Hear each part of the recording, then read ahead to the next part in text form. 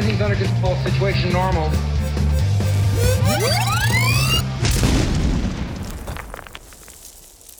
Hello, everybody, and welcome to this week's episode of Florida Man Plays X-Wing. I'm your host, as always, and I'm joined to my right by the Reverend Joe Laporta. What's up?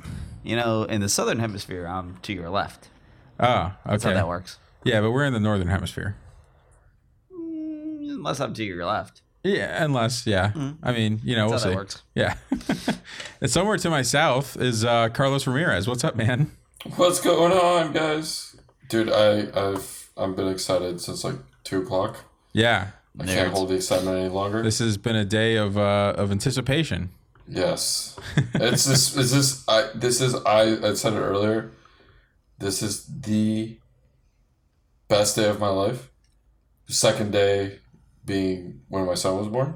Yeah. So That was the best day of my life. I've been looking forward to this day a lot longer than that. Oh God, I hope damn it, we're putting this out on the internet. My kid's gonna hear this. Like, Yeah. Oh, yeah. Our Like family's 15 totally years from now, listening. he's going to go back and listen to your old podcast episodes and be like, Dad, you suck. But no, it's been an exciting day so far. So I'm stoked to talk about all this Yep. crazy nonsense. There was a stream. The developers talked about things, points, stuff.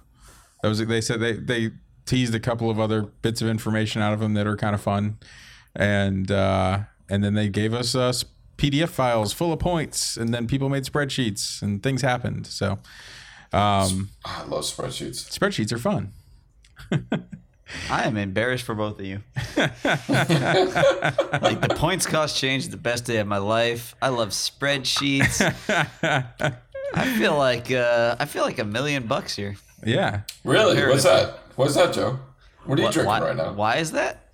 I've had a really good week. That picture of a floater I sent you guys both was in no way a cry for help. Things are going really, really well, and I would not have anything to say about them. But speaking of floaters, what am I drinking, Carlos? Introduce the first topic, because I actually don't remember having made this bet that I lost. So last week we did our points predictions, and we were running through some Wave 4 ships and guessing some of the points. We got pretty lucky because the first news was apparently they weren't going to release the points for Wave 4. Yeah. And That was weird. Yeah, and then all of a sudden it was switched later, and I was like, no, we are. And it was just like, all right, is it not? Is it going to be? So apparently they did, which is nice. So we did get the results of our bets last week. So going by golf rules, meaning Closest less to the is more. pin. Yep, less is more. Joe, You guys would say that. or let's say in first place, Steven with 56 points off total. So one of the things that I didn't count any points towards was angle deflectors. I don't think any of us predicted that it would be a variable point cost. No, we didn't guess that. I thought we did that as like a tiebreaker or something. Yeah. So it is Actually, you know what it what? I is. mean, okay, so let's assume that not everybody listened last week, because I did not. So apparently last week we did a contest guessing the points for Wave 4, right? Yeah. And Well, we chose 18 cards, so we did like we did like a round of golf. We did 18 holes, closest to the pin, kind of thing. And I guess we wagered on it, which I don't remember doing, but apparently we did. Yes. And I just heard this from Carlos when he gave that news a minute ago. So they weren't going to announce the Wave 4 point cost today?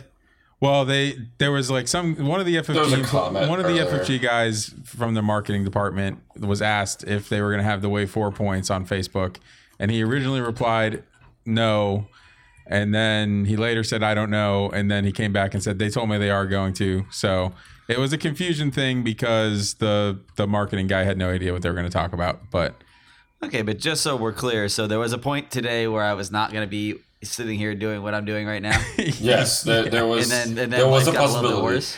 yeah. Yes. Oh, good. So it could always get worse. But Could be worse, yeah. and now it's worse.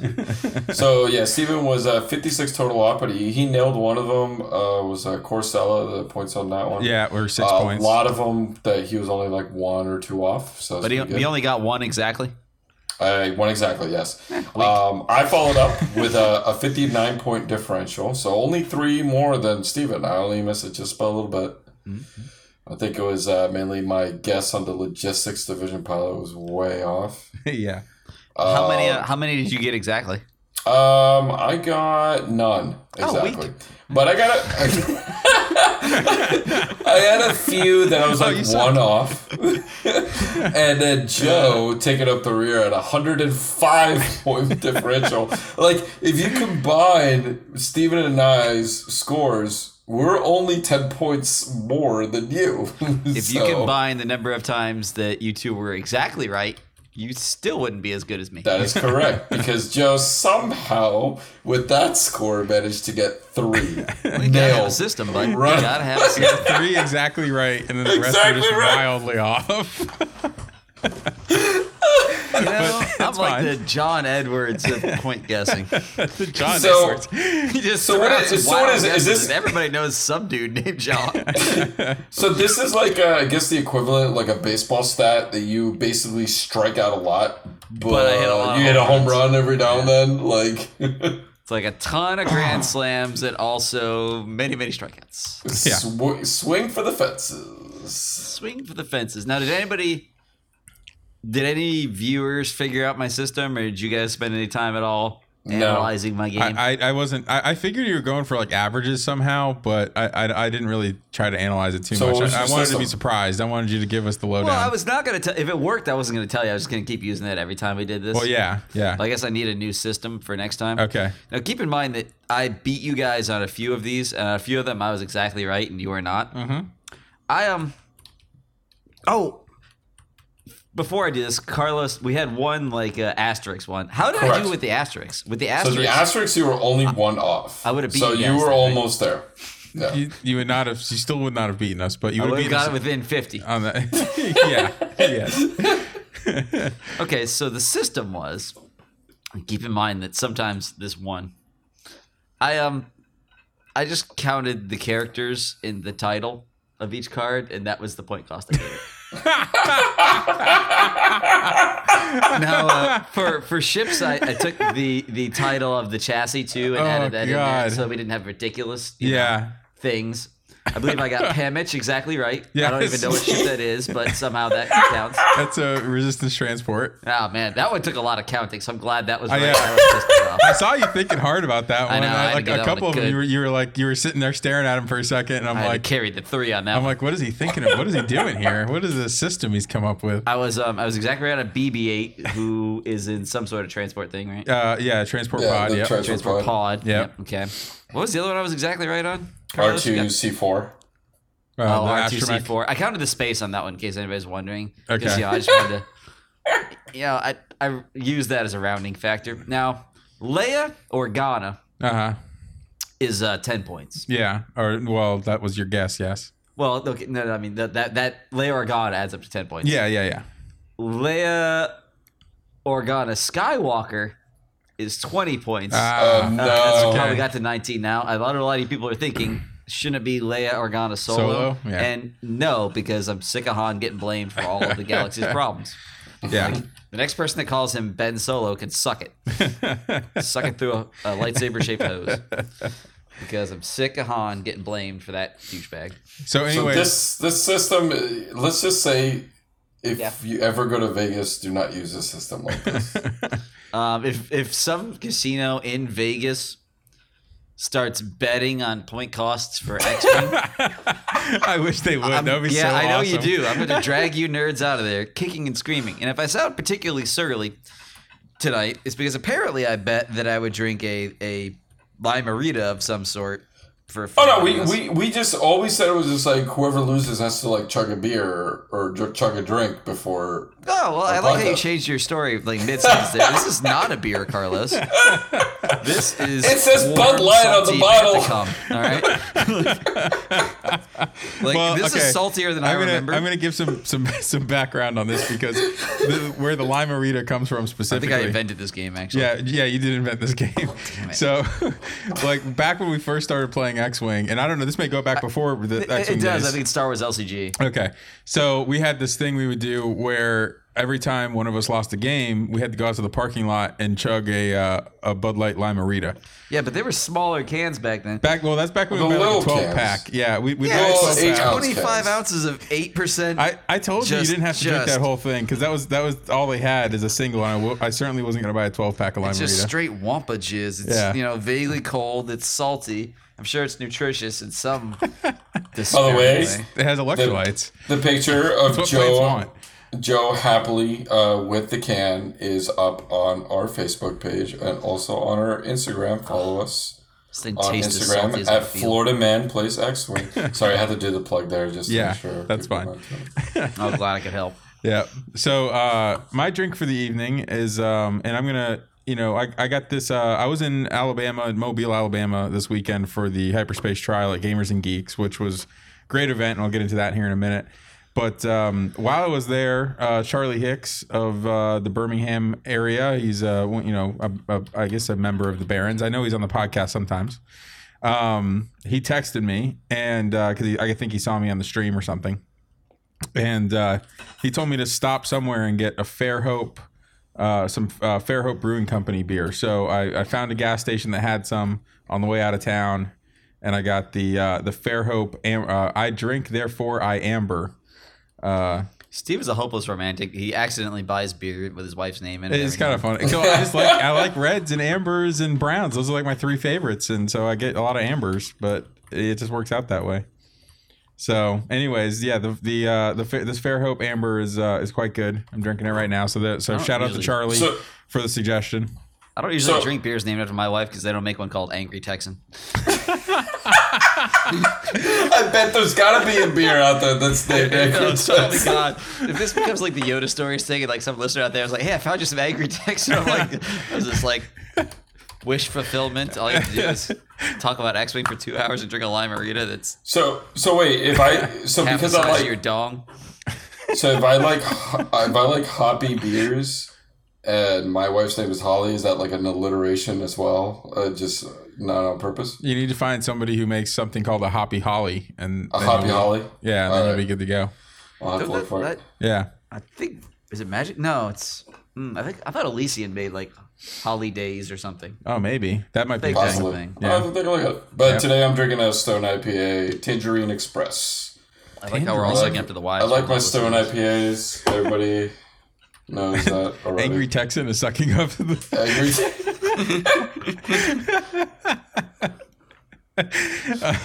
Angry's like fierce. Yeah, fierce. Yes, fierce Texan. Fierce. Yes. Anyways, so we did go to Travis and I and Travis's roommates Austin and Dylan. Who the fuck is Dylan? Yeah, right. We're doing throwbacks now. Yeah, callbacks tonight. So we all hopped in the car and at about 4 a.m. and drove over to Mobile, Alabama for the Hyperspace Trial. How long was the drive? Right about 6 hours. Wow. So 6 hours of I-10. Yeah, 6. Roughly it's just a straight shot. I-10's the worst. I-10 is it's just a straight shot, but I-10 is the worst. That is the most boring road I've ever experienced myself. Well, boring is good. For me, boring is okay. As long as you don't hit traffic. Yeah, I don't want to hit traffic, but like traffic's worse. But like I-10 is just a straight arrow with like nothing on it. Like at least trees. On the way to Atlanta on 75, you got all these crazy weird ass billboards to look at. There's like massage parlors and strip clubs. And, or the have you seen the Jesus ones? All the ones Jesus where ones, it's like the zombie apocalypse, like they use zombie actors. Oh yeah. There's all kinds of crazy billboards in Georgia. Man, I would hate. What is it? Strippers need me to say more, and then they say more. They say as seen on Jerry Springer. Yes. Like some lady that busted him out on Jerry Springer back in the early 90s would be worth like paying money to see now. Yeah. You have Tifton, the world's capital of reading. I don't know why that is. Really? Yeah, it says that on like their sign, like like when you go through Tifton, it's like it just says Think Tifton. Well, yeah, Think Tifton. It's like the reading Bibles probably. I don't know what they're reading. Well, that's actually true because they have like the bookstore that's off of the highway. We actually stopped there.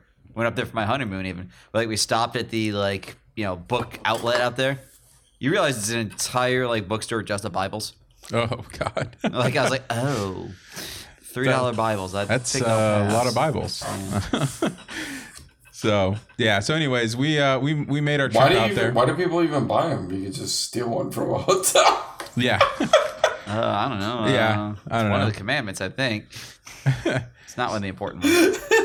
It's one of the negotiable ones. It's negotiable.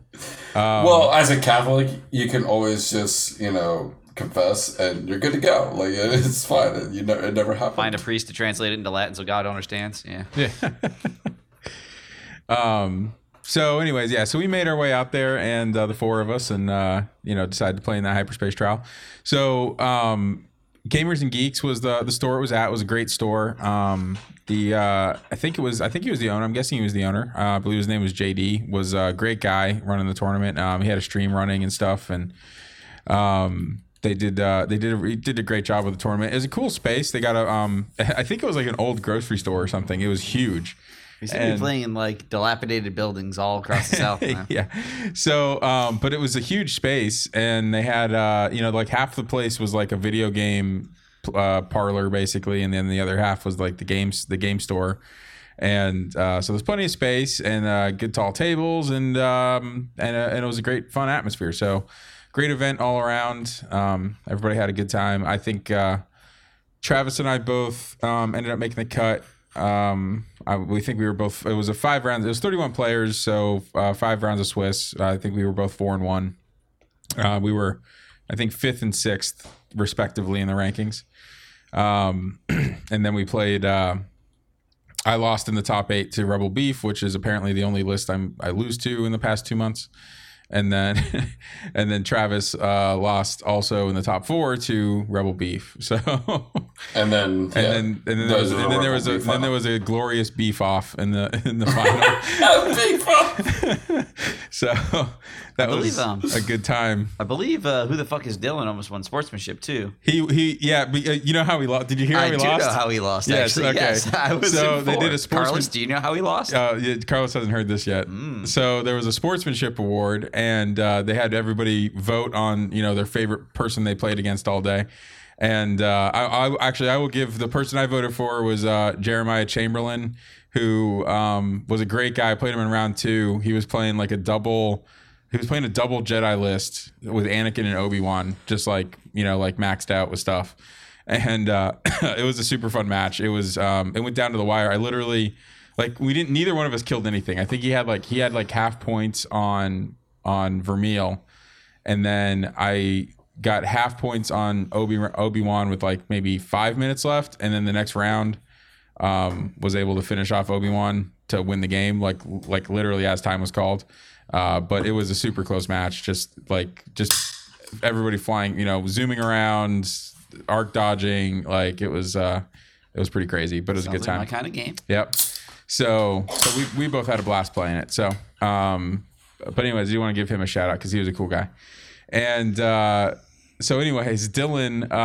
Who the fuck's Dylan? Yeah, who is Dylan?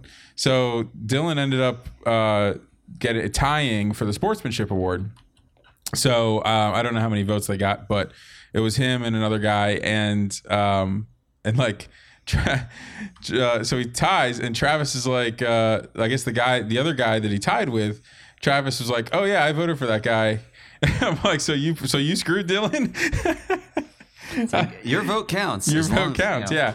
So it ruins Dylan's time. Yeah, so it was pretty hilarious because Travis almost forgot to vote because he'd finished his game and was packing up his stuff, but he hadn't actually turned the slip in. And the guy's like, last call for slips or whatever. He's like, oh, and he fills out a name, runs over there and passes it in. It's literally the last vote, and Dylan ends up tying and splitting the prize with the other guy. But it was just amusing that Travis was the one who prevented him from getting an extra $20 in store credit, and then had to ride home with him for 6 hours down I-10. Yeah. So good times. So what turnout look like? It was 31 players. So it was a decent turnout, and 5 rounds, top 8. Was this their first big tournament down there? I think it was the first time doing anything like a hyperspace trial, which old regional equivalent kind of. Even though there's a ton more of them now than there were ever of the regionals, but I would think if it was scheduled earlier in the season, it probably would have gotten a little bit more. I think it would have gotten a higher turnout. Well, they normally, I think, get and I don't think really many of the none of the Birmingham Barons came down for it. Or at least none of the guys that are on the podcast, and like Charlie didn't come. Need to. Yeah, a lot of them. I think a lot of them already have their World's invites or whatever, so they didn't come down for whatever reason. So I think had it been earlier in the season, they probably would have gotten a better turnout. But right, so I think that that's more of an indication of the season, just the last weekend before points update. And so last weekend before points update, everybody's tired of Rebel beef. Exactly, and so there was a fair bit of that going around. But that's a good turnout, otherwise. Yeah. So it was a good time. That was a great event, and I got to give a lot of props to the store. They gave out a ton of money in prize support. I think the winner got like $250 store credit. Second place got $150. Third and fourth got $100. That's on top of what that store shells out for that prize kit. That's not nothing. Yeah. So it was definitely a lot of prize support. Just a fun event overall. So really appreciate it for the Gamers and Geeks guys and the Mobile area players and everybody that was there. It was a super fun event. So made the drive worth it. So because it was a long one. What time did you guys get home? Like 6 a.m. In the morning? Yeah. Is that what they? Oh man. Yeah. That's terrible. Yeah. So we switched off. We switched off driving. So.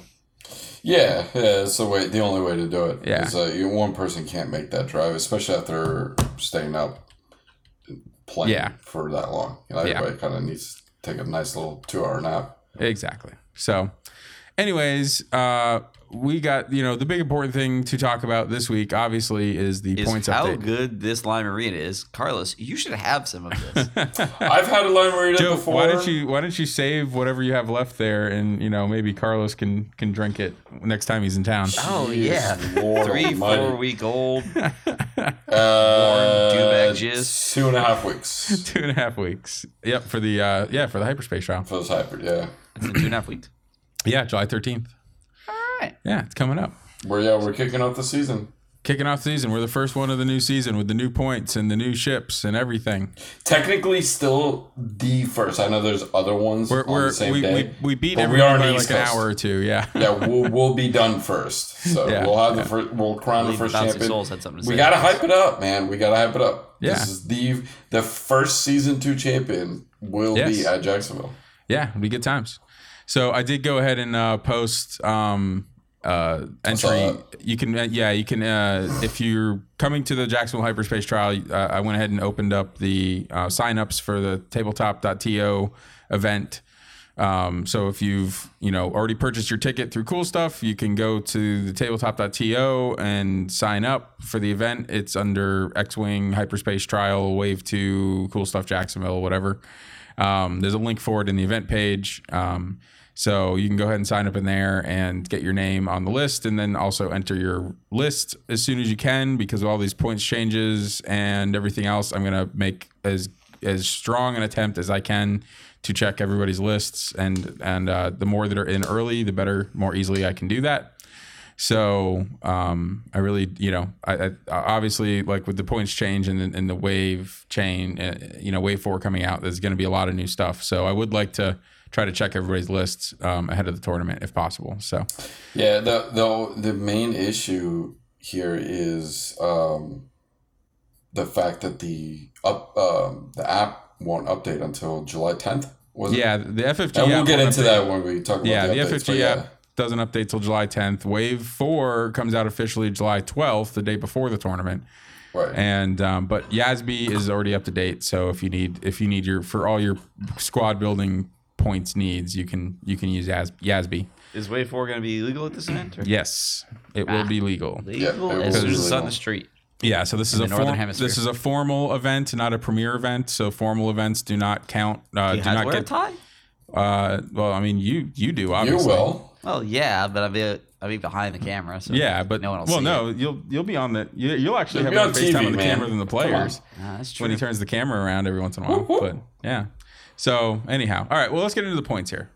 So dun. We'll start with the Rebels. So we're just going to kind of go down the factions here. We're just going to hit the highlights. We're not going to get super deep into everything here. We're totally going to get balls. Do you want to go We're going to get way deeper than we probably ever mean to, but you know. Do you want to go over now, real you guys quick? Like, make it stop. Real quick, do you want to go over the just the stream and the kind of stuff they talked about on the stream? Yeah, like I'm kind of interested in how they announce all this stuff now. Yeah, so the stream was kind of interesting. They didn't really give much hard, concrete information on the stream. The stream was really basically just like, these are the kind of general ideas and things that you're going to see in the points updates. I think they only actually gave actual point updates on the stream. The only actual points they gave out was Wedge and Drea Renthal. I think were the only two that they actually gave points on the stream. Rebel Leia to 6 was. Right, yeah, Rebel Leia, that was it. Yeah, so, but besides the stuff that we, are probably going to end up talking about, which is the point cost changes and all that stuff, was there's a couple big announcements that were made on there. One of them was the Wave 6 announcement being at Gen Con. Next month. So they said that. So for one, the in-flight report at Gen Con is going to be live streamed for the first time this year by FFG. So it'll be an official live stream, which was good because hopefully it'll have better audio and video than we normally get from like the handheld cam streams that people try to do. And the question that this announcement spawned off was, will there ever be card packs? Yeah. So they never actually said that we're going to announce card packs, but they said, oh, the question says, will you be announcing card packs soon? And then they said, we are going to do a Wave 6 announcement at Gen Con, so all the people asking about card packs should tune in. Yeah. Therefore, they're announcing card packs. Yeah, and they brought it up again at the end of the stream. They're like, make sure you tune in for the in-flight report at Gen Con because it'll be for all you card pack lovers. They teased it hard, so it looks like we will be getting card packs, which is awesome. Something a little bit about card packs here. I mean, and the number one thing we're hoping, obviously, right, is that the contents that are in there. Yeah. Trading card game kind of style system. They won't do that. No, it won't be that. It's gonna be just like, it's gonna be upgrade cards and pilots and stuff without the plastic. Right. That's what it's gonna be.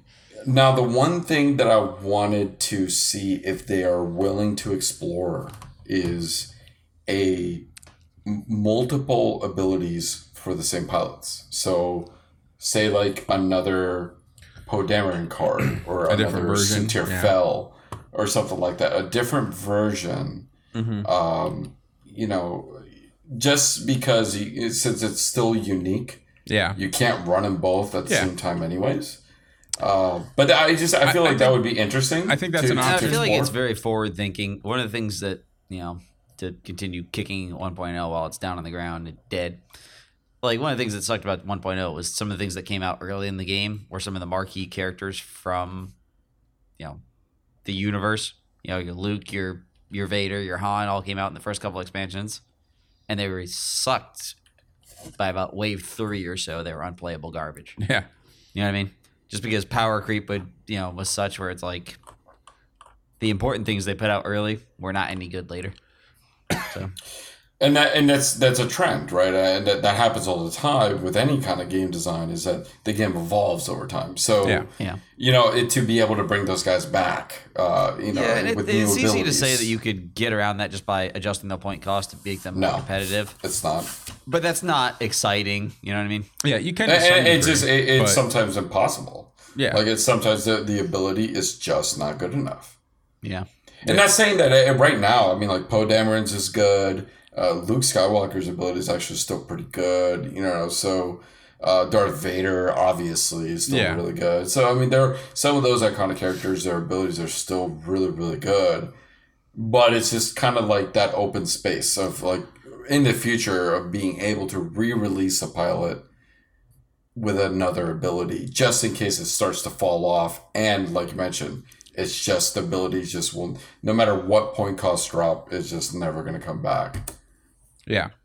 And they did. The other thing they talked about on the stream a little bit was that they did talk about kind of why they had gone with the 6-month cycle for the points updates. Mostly just their reasoning behind it, which was really just boiled down to they wanted the game to have some feel of stability for the players, so it didn't feel like things were changing too quickly. So that was interesting. That's fine. I think I'm fine with the 6-month cycle. I don't know. I don't know that. And as long as they are willing to do the emergency fixes when they need to, I think the 6-month cycle is fine. One of the things I was while I was watching the stream, it wasn't posted on the Fly Better page, but a lot of people asked about the hyperspace format, and what they did mention was that currently they are just adding stuff, but there are plans or they are looking into removing in the future, just not right now. So. But they also said hopefully they did say OP was going to have more information on that actually fairly soon. So so hopefully there will be some announcements about that, because I think hyperspace. Like I said, I personally think hyperspace has been a success overall. Yes, and I think agree. it's a good format. I think they need to maintain it, and it creates some nice variety in the game. I don't think we need to get into having a crap ton of different formats, but I think having two kind of distinct ways to play the game. At a couple some different levels, I think adds some spice to everything and kind of keeps things a little more interesting. I love the anything goes format. You know what I mean? Yeah. Because then you have so many choices that something can sneak through. And then I love the very limited format, and it doesn't have to be very limited, but it has to be limited in a sense where those kind of power lists or power ships in the extended format are not there, which adds variety. And yes, sometimes you can have a good list that's viable for both formats, but at the same time, it's a completely different strategy going up against one or the other. Yeah, and that's one of the things I kind of like on season 1. Like now that we're kind of wrapped up on it. You had the Rebel Beef squad, that same squad, dominate both formats. At least dominate in mass, and as in you saw that list a lot, even if they didn't necessarily perform well. Yeah. So that's one of the things that you kind of want to make sure you remove is at least a stagnating meta based on both formats having like that list that you see each and every time, because you want them to be diverse. You want to be flying extended and seeing different lists than when you're playing a hyperspace tournament. Yeah, so the other thing they talked about was the upcoming wave. So wave 5, they are expecting to be like an end of third quarter release, which, that would put it in September. So that fits nicely with like their kind of standard, they'll go to Gen Con, they'll likely have pre-release stuff for wave 5 at Gen Con, and then it'll come out a few weeks later officially, and maybe early to mid-September. So that kind of fits with their standard model for how they've done wave releases around Gen Con forever. Epic, they're expecting to be out in the fourth quarter, and wave 6 is also expected for December release, which I think we were all expecting. It's the movie's coming out in December. The mouse mandates things like this, so I'm sure that will be released in time or right around the movie, which is I think it's December 15th maybe. I can't remember the exact date, but it's mid-December there. So anyhow, that was kind of the general news that they talked about a little bit on this stream. Everything else was just kind of some general topics about the points until they finally gave us the actual data. All right.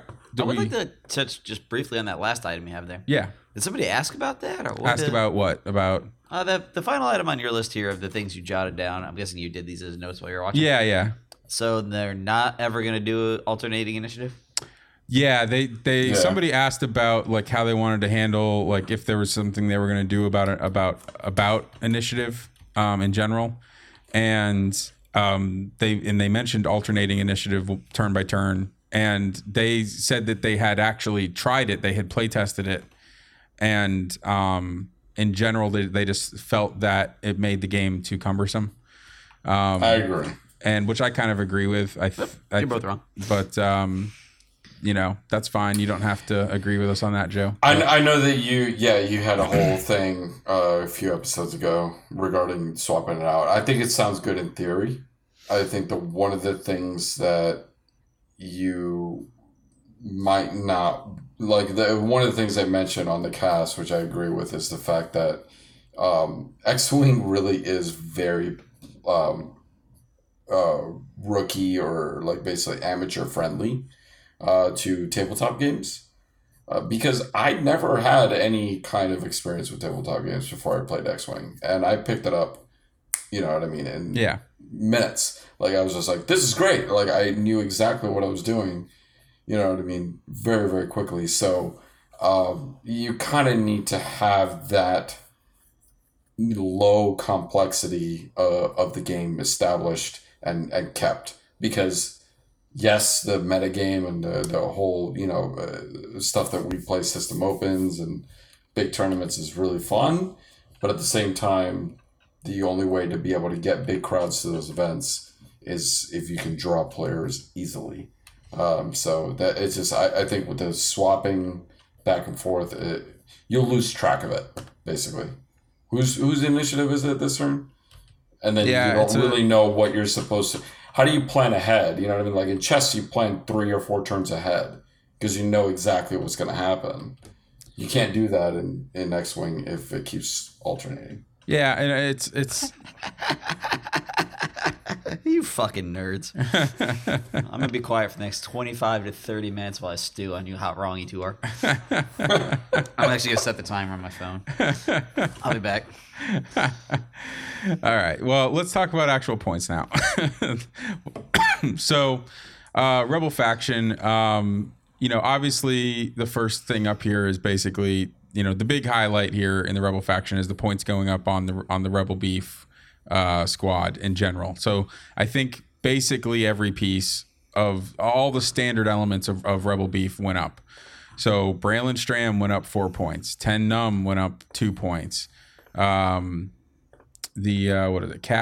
or Wedge went up 3 points. Cassian went up 4 points. And then Leia went up 4 points. So if you kind of add stuff together, the standard Rebel Beef list of, Wedge, Braylon, Cassian, Ten Numb with Leia, and I think like Tactical Officer, which also went up to I think 6 points as well. That's a huge increase. Yeah. You kind of put that basic squad together and it's like a 222 point squad now or something like that. So it's a pretty significant increase. You're never going to get all those parts and pieces together again. Which is good. It was super broken. So, and getting pretty boring to play against, honestly. Yeah, I think that was the main thing. I think that it was just boring. Was it abusive? I would say so. I mean, like I said, it's in the last 2 months, it's the only list I've lost to. Yeah, so so I probably felt it more acutely, but it's also it's a pretty annoying list to play against. I think anybody who is not playing it, who has played against, I mean, even the people who play it will tell you it's one, a boring list, and two, not it's just not fun. But yeah, so I mean, you're a little subjective, obviously, because of your list and how it plays against it. And I'm just trying to figure out, like, because one of the things that I saw early in the stats was that it was just flown so much, because you would have like 30 or 40% of the floor would be rebels, and you could think that at least 80 to like 70 to 80% of that was Rebel Beef in that kind of format. So it's just like, was it just a numbers game where it's just like, obviously some will float to the top. But I mean, towards the end, it was one of those things where it's just like, you were just so tired of seeing the list. Yeah. Because you knew how it played, you knew the tricks, and I guess if it started to win more towards the end, which is that what I noticed. Oh, it was winning a lot. It was winning a lot towards the end. Yeah. So basically from the point, since Daniel Taylor won the System Open, it's been winning hyperspace trials every weekend. So and maybe not all of them, but it's one or two of them a weekend usually was that list. And then usually, like if you look at like the cut in the other hyperspace, there was 2 or 3 of them in there. I mean, we had the mirror match last week. Yeah, we had the mirror match in Mobile. So, it wasn't quite a full mirror match. Yeah, but it was the same idea. Basically, as long as you got Cassian, Leia, and Braylon in the list, and then you can kind of flesh out the other stuff however you like. But those elements for sure are kind of the core of it. But yeah, it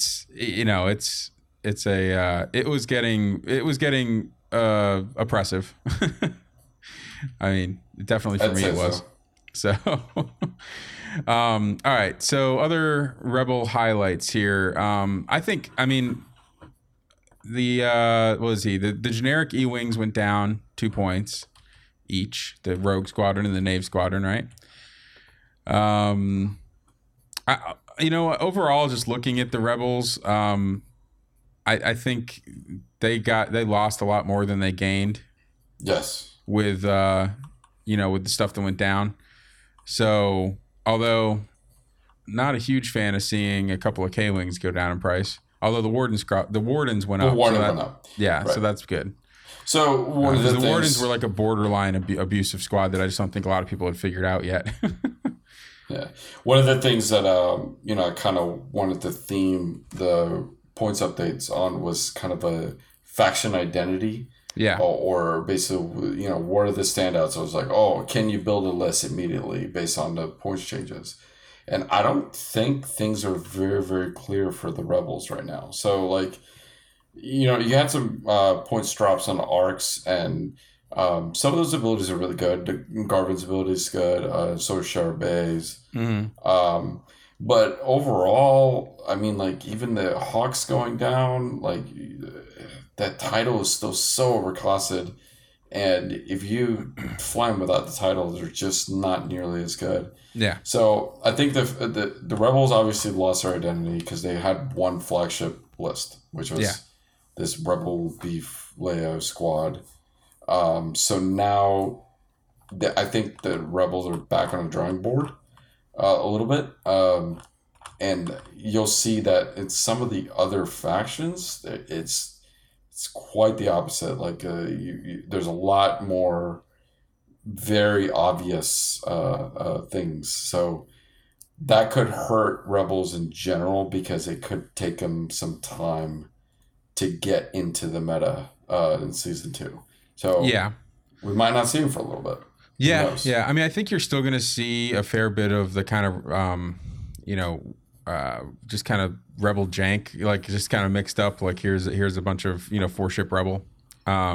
I think as people try to figure out how to continue to make that work to some degree.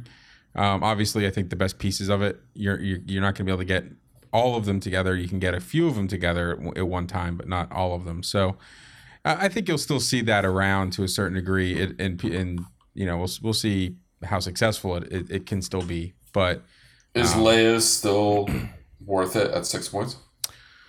I honestly, I think so. Yeah. I mean, it's just, what do you throw her on? Are you still gonna, between her and Cassian, like are both going up? Are you gonna still try to put her on Cassian, or Cassian's way too expensive now? I don't know. That ability's super good.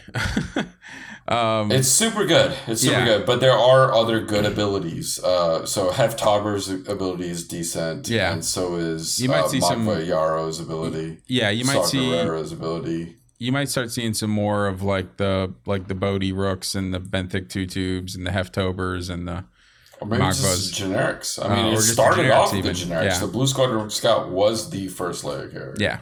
Before people discovered the whole Cassian. Well, it was when the hyperspace change happened, and then people did the whole Cassian Braylon combo. Yeah. But in hyperspace, the first one was the Partisan Renegade, Yeah. And then the Blue Squadron because it was the cheapest, and then et cetera, et cetera. So now I think in order to get a U-Wing, Ten Numb, Braylon into a list with Leia, you have to drop a Wedge down pretty significantly. I think you have to end up going down to like a Red Squadron veteran is like the most expensive X-Wing you can fit in there with those things anymore. So... Well, I feel like Ten Numb is the odd man out. So, hold on. Let's see if we can build a list here without him. See how many points you have left over. Yeah, I mean, you can replace him. You can replace Wedge. I mean, there's a lot of different things you can swap in and out. You just can't get the full effect anymore. Yeah, I always think about like the core competencies, which is Cassian Braylon combo. Yeah, and Leia Organa, and then also Wedge because Wedge adds the factor of what's the phrase I'm looking for? Basically, target priority. Yeah. So do you kill Wedge first? Do you kill Cassian first? Do you kill Braylon first? You know what I mean? Because all three of those ships are bad to be kept alive. Yeah. Just adding that, all three of those right now sit at 163, leaving you with 37 points. Mm-hmm. That's still enough to fit an A-Wing. Yeah. You can fit an A-Wing in there, a blocking A-Wing. You can do Arvel. Arvel Intimidation is something that kind of has been coasting under the radar. For the last couple it pops up a lot in like the 5 and 6 ship Rebel versions, right? But yeah, you can see but it's him. Still, I mean, why couldn't you fit that in? So Arvel with Intimidation is literally 37 points. Yeah, there's a 200-point list. You have Braylon, Wedge, Cassian with Leia, Arvel with Intimidation. Yeah. Why couldn't you make that work? I think it's certainly a playable list. It'll just be a question as to how it will be able to fare in the new meta, but just because the other factions I think got a lot of good improvements. So of course, so taking a weaker version of the list up against stronger versions of the other that the other factions have, I think is going to be. It'll be interesting to see where that pans out exactly. Like I said, I think you're going to see 4-ship Rebel. It's not going away. It's just that the most egregious combo is no longer. You can't put that together anymore. So, all right. Anything else in the Rebels really worth noting? R2D2, I think. Changed a little R2D2 bit. went up 2 points to 10 points. The crew. Oh, another big one is the YT-1300 lost the illicit slot and gained another modification slot. So, did not change in points at all. But you can no longer do the inertial dampeners trick, R2D2 trick on the Falcon. Also, the R2D2 Astromech is now agility value based. Yes. It used to be just a standard price, but now they changed both R2D2 and the R2 Astromech. Yeah. To agility value based. So. Yeah. I think the biggest point drop they had was probably Ezra. Gunner. Oh, huge! Yeah, he went from 18 to 14. So that 4-point drop on Ezra Bridger Gunner. So that could be interesting. He's obviously giving you a force point. So any upgrade that's giving you force is something worth taking a look at. So yeah. All right. That kind of that's the general overview on the Rebels. So all right. So then we on to the Imperials. We'll be after the break, I guess. Yeah, that's fine. On to the Imperials here. So I personally think for the factions that aren't getting any new ships in Wave 4, these guys made out the best. The Empire got just a lot of good help, and very little in the way of increases. So the biggest increase was on Whisper. So Whisper went up 3 points. So Whisper's up to 57 now, which probably we'll see what that does. I mean, I think Whisper's been good. This is a kind of an increase that I didn't quite understand. You know what it is? What? it's shifting everything upwards because of the Sigmas. Yeah. I think that's literally the only reason. They have to, because they needed to make more room in case they need to do an emergency increase on the Sigmas again. And make them straight up 50 points. I don't think they're going to need to do that. Because I think now you can do what? You can do 4 Sigmas with 1 Juke, and that's it. Right? I think that's where it falls now. Yeah. But I mean, is that still good?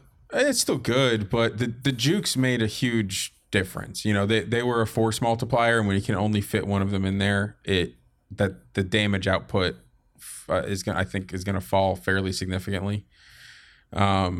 So we'll see, but I really don't think I think it's probably a good enough increase on these right now. The Imdars went up a point, the Sigmas went up 2 points. Echo went up a point for God knows what reason. It's not like anybody plays them. And Whisper went up 3 points. So I don't know. I feel like I think they may have overestimated Whisper a little bit. They already nerfed him by taking away the crew slot, so he couldn't run Vader anymore, and increasing his points by 2 last time.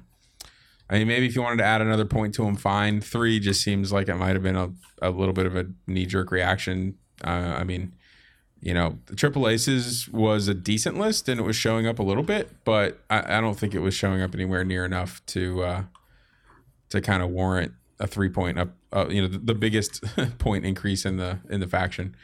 But all right, what else? We had Sunterfell went up a point, which it's fine. I hope they don't put him up any more than that. I think Sunter's in a really good spot where he is points wise for what his role is now. He's not the 1.0 Sunter. So I think that's fine. Vader went back up a little bit, plus 2 points on him, so he's back up to 67 from 65. So he's still down 3 from his original price, but I think that's fine as well. That's mostly just affecting point bids. If you're going to play, you can still play Vader and Sunter and Whisper together and that kind of stuff. You may not be able to get quite as many upgrades, or you may not be able to get as much of a point bid, but you can still play those ships in more or less the same type of squads that have existed so far. Do you think that? Do you think they acknowledged the? You've been flying Vader Fell +1. Yeah. Do you think they acknowledged that was like a power squad? Because I feel like that was pretty under the radar. I think because it can bring such a heavy bid. Yeah, I don't think they were. I don't know that this was really because of that squad in particular, so much as it was just the fact that Vader and Sunter were used in a lot of different lists, and they were just the most commonly used ships in the faction, really. So right. I think that's really kind of what it boiled down to. Whisper. Also kind of, that's why I found Whisper a little bit more surprising, because I don't really think Whisper was used nearly as much as Vader and Sunter. No way. So why he went up 3 points, more than the other two, I like I said, I just didn't quite understand that. I think Sunter, the one thing is that you don't really want to bump up Sunter any more than he already is. I think that he's the perfect, kind of setup for a glass cannon. Yeah. He can be great when you're flying against a low number of ships, but as soon as you face a swarm, 6 ships, and even if they're rolling 2 dice, you know what I mean, he can get pecked and get killed easy. So I think it's one of those things where you don't really want to raise him too much. I don't think he needs to go up any more than this. A 1 point increase is sort of like a warning for Sunterfell players. Like, hey, we get it. You're losing a bid point basically. At this stage, basically. And then the Vader player as well. It's just you're losing a bid point, 2 bid points. So also the Major Vendor went up 2 points. Obviously, Hatchet Man kind of made its mark a little bit. The TIE Advance dropped V1 dropped. So all of the TIE Advanced V1s dropped. The Grand Inquisitor dropping the most with 4 points, Seven Sister 3. The Generic Inquisitors -3, and the Baron of the Empire a point. So that's interesting for that chassis. It's that chassis just has not been seeing play at all. So it'll be interesting to see this, see if this point decrease affects it. I think it's definitely point dependent because the chassis is still really good. Yeah. It's got a great dial. It's got you don't get the same action economy as you did in the first edition. With Inquisitor, Grand Inquisitor. He had basically 3 actions in one, which is one of the reasons, and auto thrusters. So he was a very good little pocket ace. But maybe not running Grand Inquisitor, maybe running just the Inquisitor base pilot. At 35 points, you get 1 force, you get a good dial, you get a good action bar. It could be a neat little blocker / extra damage, just a filler ship. Yeah, 35 points, that's a filler ship. That's enough points for just to go, I think I can throw that onto a list and make it better. I think a 35-point Inquisitor can make a list better. Yeah. So I think that's a huge deal, dropping those points. Yeah. So I think the other 2 kind of big newses in the big pieces of news here for the Imperials is the Defenders. All the Defenders went down. Vessery and Riyadh 2 points. The rest of them down 1 point. So I think it's good that you still can't run 3 of them in a list, which is good. I think they need to do. I think that's the threshold for Defenders. Never allow there to be 3 in a list. So you probably never will see those deltas go below 67, just to kind of prevent that from happening. But yeah, so this could be interesting. It's creating some better filler options for the Imperials. Even the Delta's at 69 now. Maybe you see those sneak into some lists. And then just a little bit of more efficiency on Rexler and Riyadh and Vessery could get them on the table more as well. Yeah, I still think Rex is the best bang for your buck. Oh yeah, as far as just because of the initiative. I mean, he's the cheapest unique, and he's the highest initiative. So right, yeah. Overall, I'm very, very nervous when I see. Is this the second time they've dropped points on all of them? It is the second time, yes. Yeah, so I get very nervous, and my main reason is because I don't know if I've alluded to this before. I get into these kind of arguments with my local group, which is there is design flaws with the Defender, and there's design flaws in X-Wing in general of some cards where you go, there's a point cost where it's unbalanced. Yeah. And it could take 1 or 2 points where it becomes unbalanced. It becomes a ship that is way too powerful. And then there's also 1 or 2 point cost the other way where it becomes unviable. Well, so I think the Defender sits in that cusp because of the fact that it's just one of the best chassis because of the pilot ability, the pilot abilities of Vessery, Riyadh, and Brath. I mean, Rex Brath is pretty good. And then also the ship ability and the dial and the stat line. Like all those things added up make it so that it just one day those 2 points are going to matter a lot. Yeah. So that's why I'm always skeptical when they start reducing the points on these. Well, and I think it may have had something to do with that. May have had something to do with why Vader, Soontir, and Whisper were all lifted in points too. You know what I mean? Like their point increases basically offset the decreases that happen on the Defenders. So like putting a Defender with those guys in some form or fashion, I think they were kind of trying to prevent that from becoming more of a thing. So, but I do think they haven't been on the table, I mean, hardly, a little bit, but not, they really haven't hit the table much. And I think the Defenders are a cool ship that people want to play. So they probably needed to come down a little bit more. like I said, I think the threshold is probably that 67 points on the Delta, and kind of keep everything else in line with that, so that you don't drop to this point where you can suddenly get 3 of them on the table at once. If they hadn't given that extra shield, that was so that weird. Fucking extra shield. What is this like? You saw like I'm not sure you remember it at the time where they're doing a stream and they're showing all the cards and all that. I'm like, oh my god, reducing shield values on everything, and even if they even it out with raising a hole, I'm like, this is perfect. Damage cards are gonna make like critical hits or are gonna make such more of a bigger impact. Yeah, this is awesome. And then a fucking defender gets an extra shield. That was kind of. I remember seeing that. I was like, "Wow, that doesn't really fit with that doesn't fit with the whole entire theme that they were going for." So it's like that shit better be fucking expensive as shit, and it was, and it's just kind of sliding down, you know, because I think nobody's playing it because they're waiting until it's broken. Yeah, maybe. So, anyways, the other big note here for the Imperials is. The Decimator, all 3 Decimator ships came down 4 points.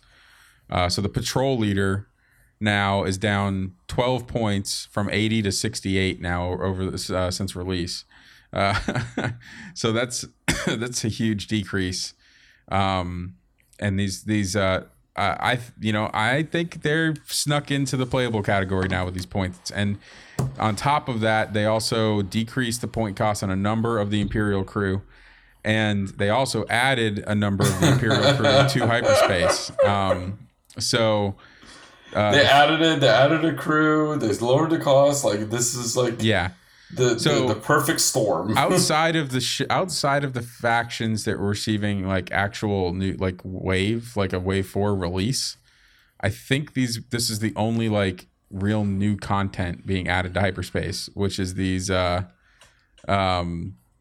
cards for the Decimator. So they're not just adding the Decimator ship, they're also adding a bunch of crew that can now also be on the Decimator. So and let's be honest here, Darth Vader is almost an auto include. Yeah. Oh yeah. Minister Tua is a really good card. Yeah, Minister Tua is not in hyperspace. They didn't add him, but they didn't. No, they didn't. So they added 000, Agent Callus, Grand Inquisitor, Seventh Sister, for crew to hyperspace. Gunners, they added both BT1 and Fifth Brother to hyperspace. So that's a pretty significant amount of content for the Rebels, especially because they still have the Reaper. So that's more crew now that the Reaper can look at. Right. The crew on the Reaper before was was fairly limited options. So now there's a few more options here for the Reaper. You can now you can do some different things now. So and then a bunch of them got decreases. Admiral Sloan is down a point, which I'm not added to hyperspace, probably fortunately, because Sloan can be pretty dirty in the right squad. Agent Callus is down a point. Santa Ree is down 4 points from 10 to 6. So Santa Ree is kind of a weird ability, but maybe somebody will find a way to make use of it at 6 points. So Director Krennic's down a point. Moff Jerjerrod is down 2 points. So there's just a lot. They're down all over the place. Oh, and the Scimitar. I just noticed this actually. The Scimitar Squadron pilot is down a point on the TIE Bomber. So the base TIE Bomber is down a little bit. So I think like I said, I think the Empire made out. They got a couple. The nerfs were light, and the improvements were were high. So there was a lot of stuff here added for the Imperials that I think is going to really expand them, especially the Decimator. I think the Decimator might finally have snuck into the point range it needs to be in to start being a viable ship. So I still think that not having a boost really hurts them. Oh yeah. I mean, that hurts all the big ships, really. Yeah, but the reinforced. The reinforced kind of helps. Oh yeah. So it'll be interesting to see. Takes see if forever the Decimator pops to up. take that fucker down. So yeah. Yeah. When you're I trying remember to it taking forever without a reinforce in 1.0. Yeah, exactly. It's bad enough without it, and then just with the amount of health it's got. So yeah. So that's kind of Empire in a nutshell. We want to head over to Scum. So Scum, kind of the big highlights here are Drea. Yeah, Drea went up 7 points? 7 points. Yeah. So. And then the locks went up 2. Yeah. And then Dorsal and Veteran Turret Gunner also went up. So that list is completely gone. Sorry, Chris, joke out. Yeah. That list is like at least 220 points now, maybe. Yeah. So that was probably necessary. That was a list that it hadn't gotten like out of hand as far as the amount of people running it, but I could see it getting that way if it had stuck around much longer. high efficiency list, you know what I mean? And that's really what it's about. Those things are going to creep through, and you just kind of have to squash them because high efficiency lists will always be good. Yeah. So the other kind of big news here in Scum is the fire sprays all went down to some degree. So like the Bounty Hunter and Crassus and Cath Scarlet and Aemon Azamine went down 2 points. Boba Fett and Kashka Frost went down 1 point. I kind of like the 2 points on the other guys. Boba only getting a 1 point decrease. I mean, I know Boba's super good and you got to be careful with him. But I feel like, I don't know, maybe would have just gone 2 across the board on these guys. But just because I think Scum does need a little bit of help at the moment. But what do you think? I'm not enlightened by these Scum changes. Yeah. I think that they're all just very, very careful adjustments. Hold on, actually, I'm taking a look at it. Besides Drea, every single other ship was adjusted by 1 or 2 points. Yeah, they weren't. Those are safe adjustments. Those are oh yeah, I think these are overcosted. These are tweaks, and they literally went, well, by how much? 1 or 2 points. Now the big thing, however, though, is they did add a gunner slot to the Jump Master. So the Jump Master, Dengar still and Tel, unplayable. Yeah, the Dengar, Tel, and the Contracted Scout all went down 2 points. Manaroo stayed the same, and they added a gunner slot to the ship. So still unplayable. that dial is garbage. I think Dengar has a chance. I think Dengar has a chance, but he's the only one. Because of the initiative. Yeah, it's the initiative, and it's a good ability. I mean, it's still a good. Being able to shoot twice is always good. Always good. Yeah. So at 56 points, I would wager. Yeah. I mean, at 56 points, eventually there's going to be something that's going to make it worth it for him to be rolled into the list. Yeah, the Kyrax, pretty much all those went down except for Talonbane. Mostly by 1 point, except for the Cartel Marauder, which went down 2 points. And they also lost one of their 3 mod slots and gained a second illicit slot. So they kind of spread out, made that a little bit more even. I think it was pretty hard trying to find 3 mods to actually put on one of these things. So 2 mod slots is plenty. They get another illicit slot now, so they can maybe make use of that. The Lancer class, they all went down by 2 points except Ketsu. Ketsu stayed the same. So she's actually being used. Yeah, she's actually getting used. Now, Ketsu still did get technically a decrease because they dropped the price of the Shadowcaster title by 3. That's so really they cut it in half. So I think that could bring in, you're basically looking at a points decrease of 5 for Asajj. Yeah. The only issue, which we'll get to, I'm sure, eventually, but it's the hate increase. Yeah. Or the way they did the point structure makes it so that hate is not very good on Asajj, which is really, really shitty. Because I think that would be really good and balanced on Asajj if they didn't make it. What do they make it? Size based. They should have made it agility based. Yeah. Because the more agility you have, the more likely that you are of blocking damage.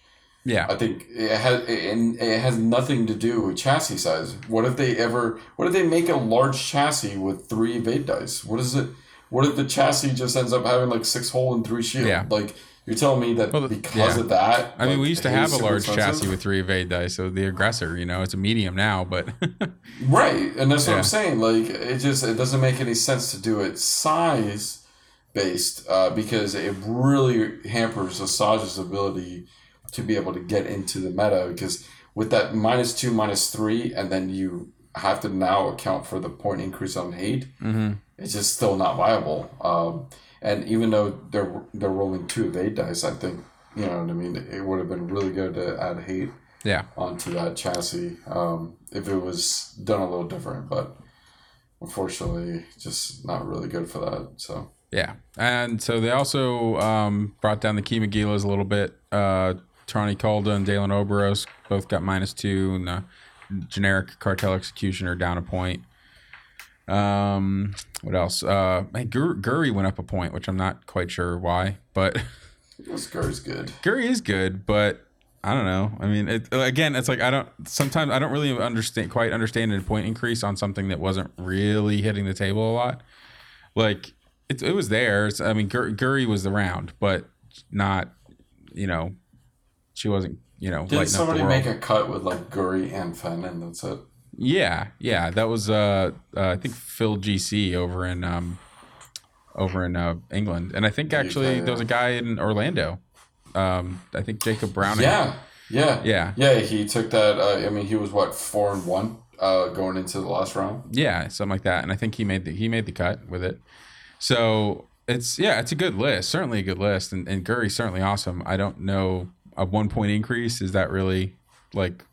It's kind of like a Y, I guess. But so the YV66, all 4 got a 2 point decrease. Maybe you see those on the table. I mean, that's pretty. Yeah, from release. If you look at it from release, they've gone down 6 points. Or at least Bosk has. Bosk has gone down 6. Moralo's gone down 4 since release. So it'll be interesting to see if those start poking their heads in. The wrecked droid R5 TK went from 1 point to 0 points now, so you can officially shoot yourself for free, I guess.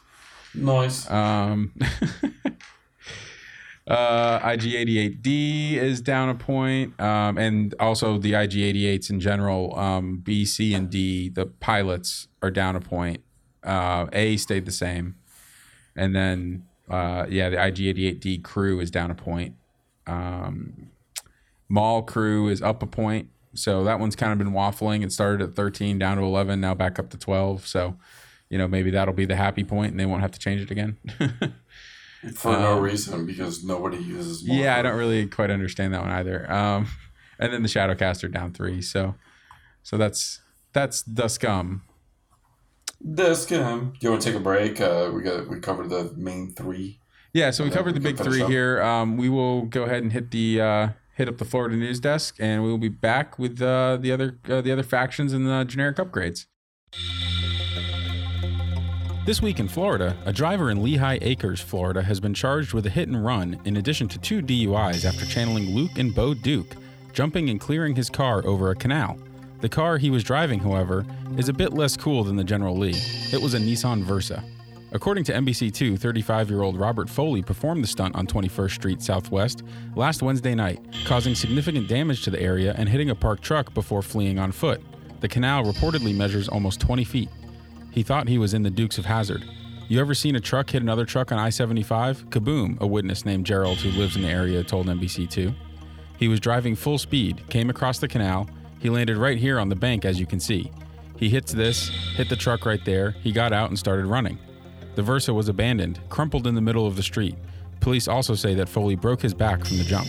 Mr. Foley reportedly had his license revoked back in 2017. Hello, everybody. Welcome back to the second half of Florida Man Plays X-Wing, and we're going to continue talking about this big points update. And we got 4 factions left here and some generic upgrades, and we're going to try not to linger too long, so we'll bust through them here. But we're going to start off on the second half here with the First Order. So the First Order got, it's like everything went down except for the Upsilon shuttle. But Yeah. The pretty much all the TIE FOs except for Null, all the TIE SFs except for Quick Draw, and most of the TIE Silencers except for Kylo and the First Order test pilot. The Upsilons went up a few points, and General Hux came down 4 points, which I think is probably about right. His 10 points was pretty hefty for a guy with his. I mean, I think there was too many downsides on his card to be 10 points. But right. So, anyways, I think probably the two biggest ones in here are the TIE FOs and the TIE Silencers. The TIE FOs especially, I think the TIE FOs have now, most of them came down. Let's see, the Upsilon Squadron Cadet, the Zeta Squadron Pilot, the Omega Squadron Ace, Lieutenant Revis, TN 3465, and Commander Malorus all came down 2 points. Midnight Scorch, Static, Longshot, and Muse all came down the ones with 1 the point. good abilities. The ones with the good abilities, but they still came down. So yeah. At 26 points now, you've got these Upsilon Squadron Cadets. They're nearing, regular TIE Fighter point levels. They're only 3 points away from a regular TIE Fighter. So you can now put 7 of these guys. Remember, you can do a TIE Fighter with a shield upgrade, and it's more points than an Epsilon Squadron Cadet. Oh yeah, a lot more points. Was a TIE Fighter with the shield upgrades like 32? Or no, 31. 31. Because it's 8 points. It's 8 points. For Yeah. the shield upgrade. Yeah. So yeah, this is considerably cheaper, and you get so you basically get a TIE Fighter with a shield upgrade, a target lock action, and a better dial. So. Without those other improvements. yeah. So it's a pretty good deal now, and before you could fit 7 of them together, but it was just all you could do is 7 of the Upsilon Squadron Cadets.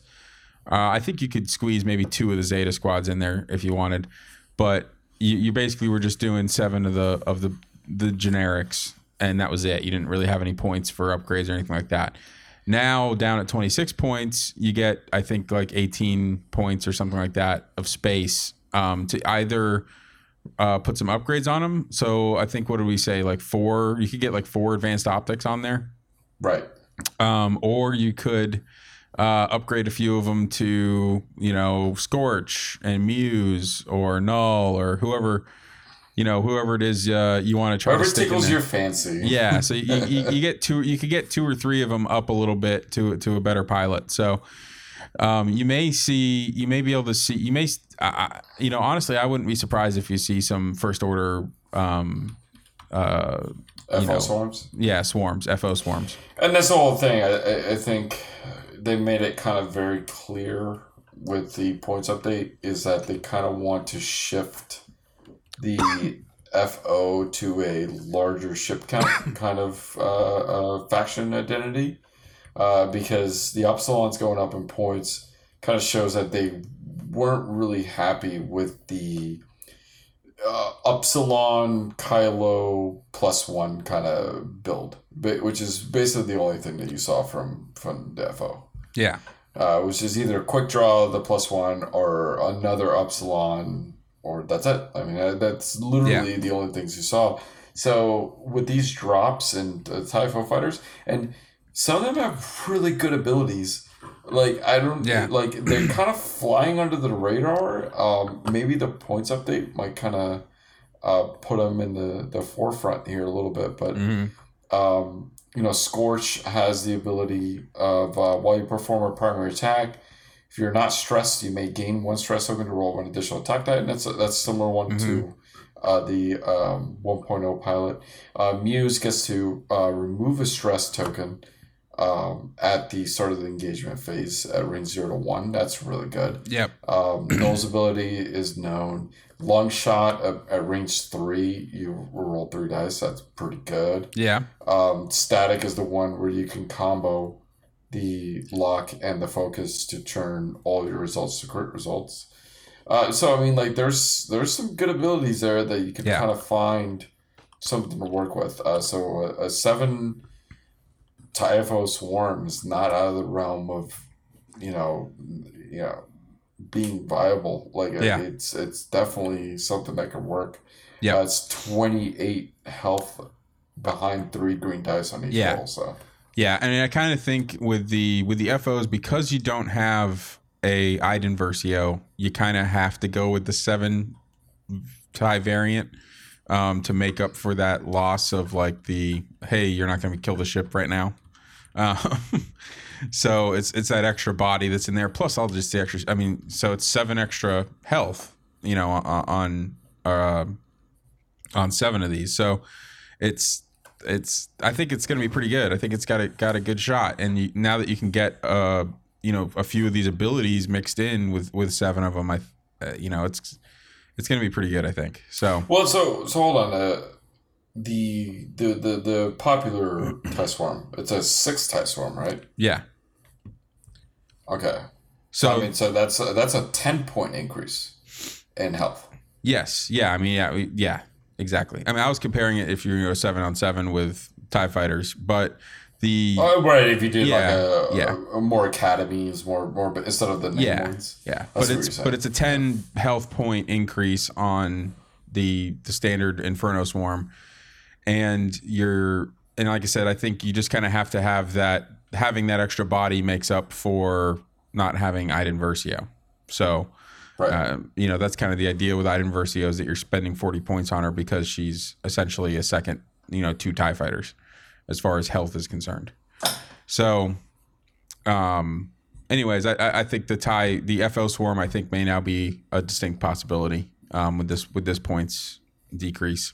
And there's some mix and match options there. Yeah. Obviously, with the TIE Silencers, with the TIE SF. I mean, the TIE SF, you can take a look at some of the options there with loadouts, with gunner slots, and also the missile slots. But overall, I think just in general, the TIE FOs are the biggest winners here. Well, if you want to stick a Zeta Squadron survivor from the SF fighter, the baseline generic is only 32 points now. So that's the same cost as Longshot. It's less than Static or Scorch, so... If you wanted to just stick one of those in there to have even more health, you get an extra 2 shields basically. Honestly, and you get a rear arc. And you get a rear arc. So that's another thing you could even think about. You could stick one of those in there and to kind of make the swarm a little bit different. But I think you're going to see with these prices, I think you're going to see some more options for the First Order as far as doing kind of like Ace plus Mini Swarm. I think that's an option, more of an option now.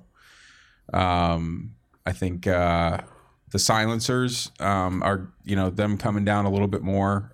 They came down last time because they weren't really getting played outside of Kylo, and even he came down. He stayed the same this time, so he's still 76. But all the rest of them, except for that First Order test pilot, came down. Blackout, Recoil, Avenger, and the Sanar Jameis Engineer. Recoil now, recoil with Predator and a proton rocket. It's like what, 67 points or something like that. So 67 points for recoil with Predator and a proton rocket, and I think that's a pretty fun ship. That you get them. It's great in range 1. You just get to use that proton rocket without having to get a bullseye, and you get it's a great chassis to carry it because you can do a focus and then boost. Yep. Yeah, so you can focus boost right into a proton rocket shot with a Predator reroll without having to get a bullseye. So I think that's a pretty cool combo for a decent price right there now. And so there's a lot of good some much better options, I think, for the First Order as far as being able to pair up these different ties together and make some interesting squads. The Upsilons mostly went up except for Dormants, who had already been nerfed into oblivion for the most part. So they were efficient. I think the obviously just the sheer amount of health and the 4 attack dice on these guys was made them, and Tabson, of course, was super efficient with action economy. So they probably deserve to go up a little bit because you were seeing like the two Upsilons and Kylo was kind of the standard first order squad. Yeah, that was the end of the meta here at season 1 was two Upsilons with Kylo. That was the most common list. Yeah, and it like you mentioned, efficiency and versatility. So you have a coordinate action, you have a reinforce action. So it allows you to go one way or the other if you're not getting shot. If you're getting shot, you reinforce. If you're not getting shot, you coordinate. Yeah. You make other ships stronger, or you make yourself harder to kill.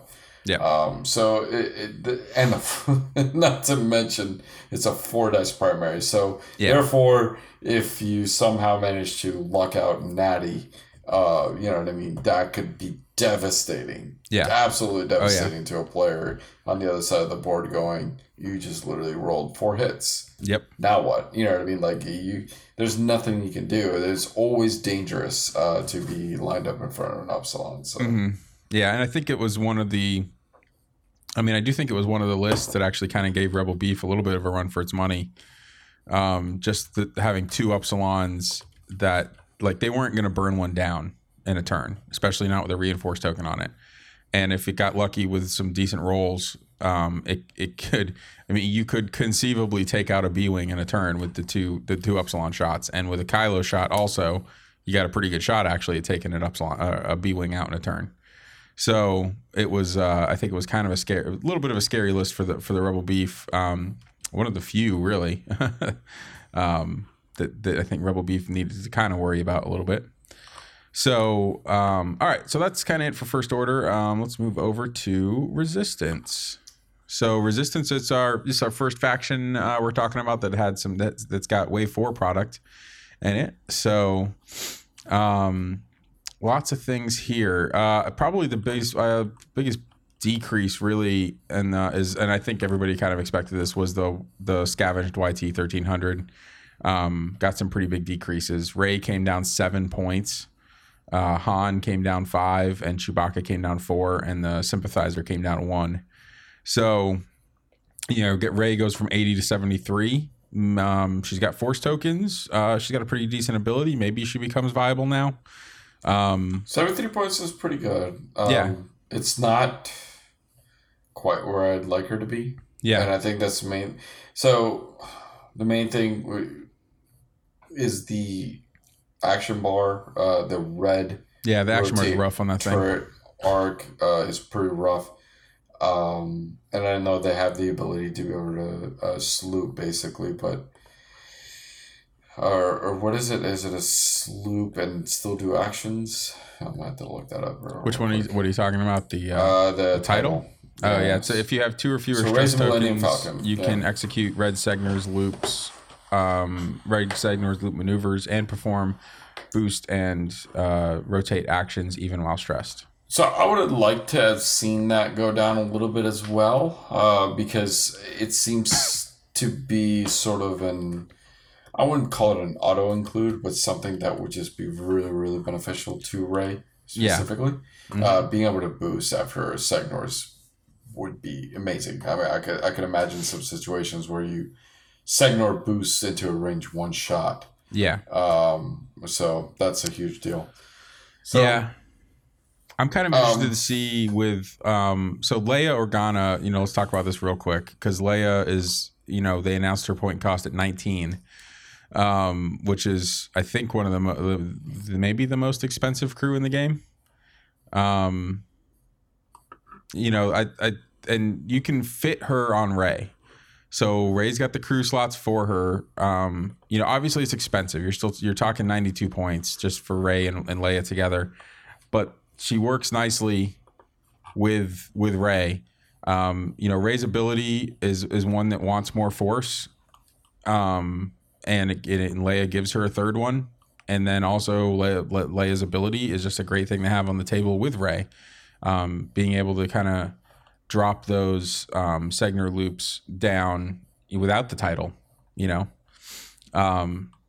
So I don't know. I think that's a possibility. We'll see where the points bear out. I mean, like I said, 92 points is still pretty expensive, and is this ship worth 92 points with the reduced overall health compared to like the the modified Rebel version? What you have to think about also is what can you fit with it. And that's the main thing. To make a ship viable, you need to have something else in the list that's also viable. Yeah, for sure. And one of the best budget ships in the game, I think, in general, but for Resistance, Lulo. Yeah. Went up 5 points. Yeah, Lulo went up 5, which big increase, but rough. Probably well deserved. It's a big increase. Yeah. And it is, super we talked efficient. About it's super efficient, but we talked about this, and I think that one of the things was that Lulo itself was very, very good, but Resistance had so many drawbacks that Lulo never really had a chance to shine. I mean, like, we talked about this. Lulo made the cut, or I think it was like the statistics of like it doing well was high. Yeah. But like capitalizing on that was very, very low. Mm-hmm. So it just kind of showed that that the Resistance was just bad as a faction in general. And then it was just being carried by one ship in general. Yeah. It was just Lulo. Lulo was in every single list. It was in the 5 A-Wings. It was in the 2X 2As. It was in the 1X, like Poe, and 3As. It was in every single list. Like Lulo was just too cheap not to include. Yeah, you had to have Lulo. So that's it's pretty brutal. I think Resistance takes a huge hit from that. Yeah. So I'm not really sure where they go from here. You can't really just start throwing in Rey in the list and then hoping for the best. You have to fill out the list with another 100 points. Yeah. So I don't know. We'll see, but I think I think Rey and Leia go together very nicely. The question is just, is it too expensive? I think it probably is, but maybe not. It depends on, we'll see what people figure out. But yeah. So the A-Wings in general, Lulo obviously went up 5. Greer and Zari didn't get an increase, but Tally, the Green Squadron expert, and the Blue Squadron recruit both got a 1 point increase as well, which, not significant. I think it just, a little bit. It's significant for every single person that bought 5. Yeah. The 5 A-Wing list is kind of is definitely not is feeling the hurt, mostly because of Lulo, but these other little 1 point increases don't help either. You're gonna have you're not gonna be able to do like the Lulo, Greer, Tally, Zari, and a Blue Squadron or whatever it was with advanced optics and heroic, whatever that kind of version of it was. So the MG100 Star Fortress, they all went down 2 points. So we may, that could help them out. I think that's really just a reduction on Trajectory Simulator. Yeah, pretty much. Trajectory Simulator still 10, but they dropped the whole ship down. It's basically it's an 8-point Trajectory Simulator now on the Fortress, because pretty much. That's what they would have to be used for. Yeah. To be viable, for offense they can be, with a front arc and a turret. But I don't know. I feel like with veteran turret gunner going up, and we'll talk about that later. I think in general they need to be bombing chassis. Yeah, and it's just not really viable right now with Trajectory Simulator being so high. Yeah. So we won't see that anytime soon, I don't think. Yeah. So the T-70s, all the major ones stayed the same, which I think's fine. I think they're in a pretty good place. Some of the lower end ones got a 1 point decrease. So Kare Kuhn, Jessica Pava, Joff Sea Striker, J. Chris Tubbs, the Black Squadron Ace, the Red Squadron Expert, and the Blue Squadron Rookie all got a 1 point decrease. Bastion stayed the same. So he was one of the few low end ones that was seeing a little bit of use. So he stayed the same. I think 1 point decrease on some of that stuff's fine. Maybe you see Just Pava show up a little bit more. I think she's still like a legitimate ship that's going to have some use. All right, so the new ships, we got the Resistance Transport. Covenel ended up at 38. Pamich ended up at 36. Nodin Chavdry ended up at 36. And the Logistics Division Pilot ended up at 32. So what do we think of these prices overall for the Resistance Transport? I think they're lower than I expected them to be. Yeah, they're a little bit lower than I expected for sure. I think, they're definitely, I think they're going to make a pretty big impact. With Huge the crew and everything else that you can run on these. I think they're going to make a pretty big impact for the Resistance. I think they made so one of the things that I've heard a lot of people complain about was Tact Officer, the increase in cost. I think it was a little preemptive based on this ship because a 6-point Tact Officer on this makes it a little bit balanced. Yeah. You know what I mean? At where it is, for a coordinate ship, these are cheap. Oh, yeah. Very, very cheap coordinate ships. Mm-hmm. So making it a white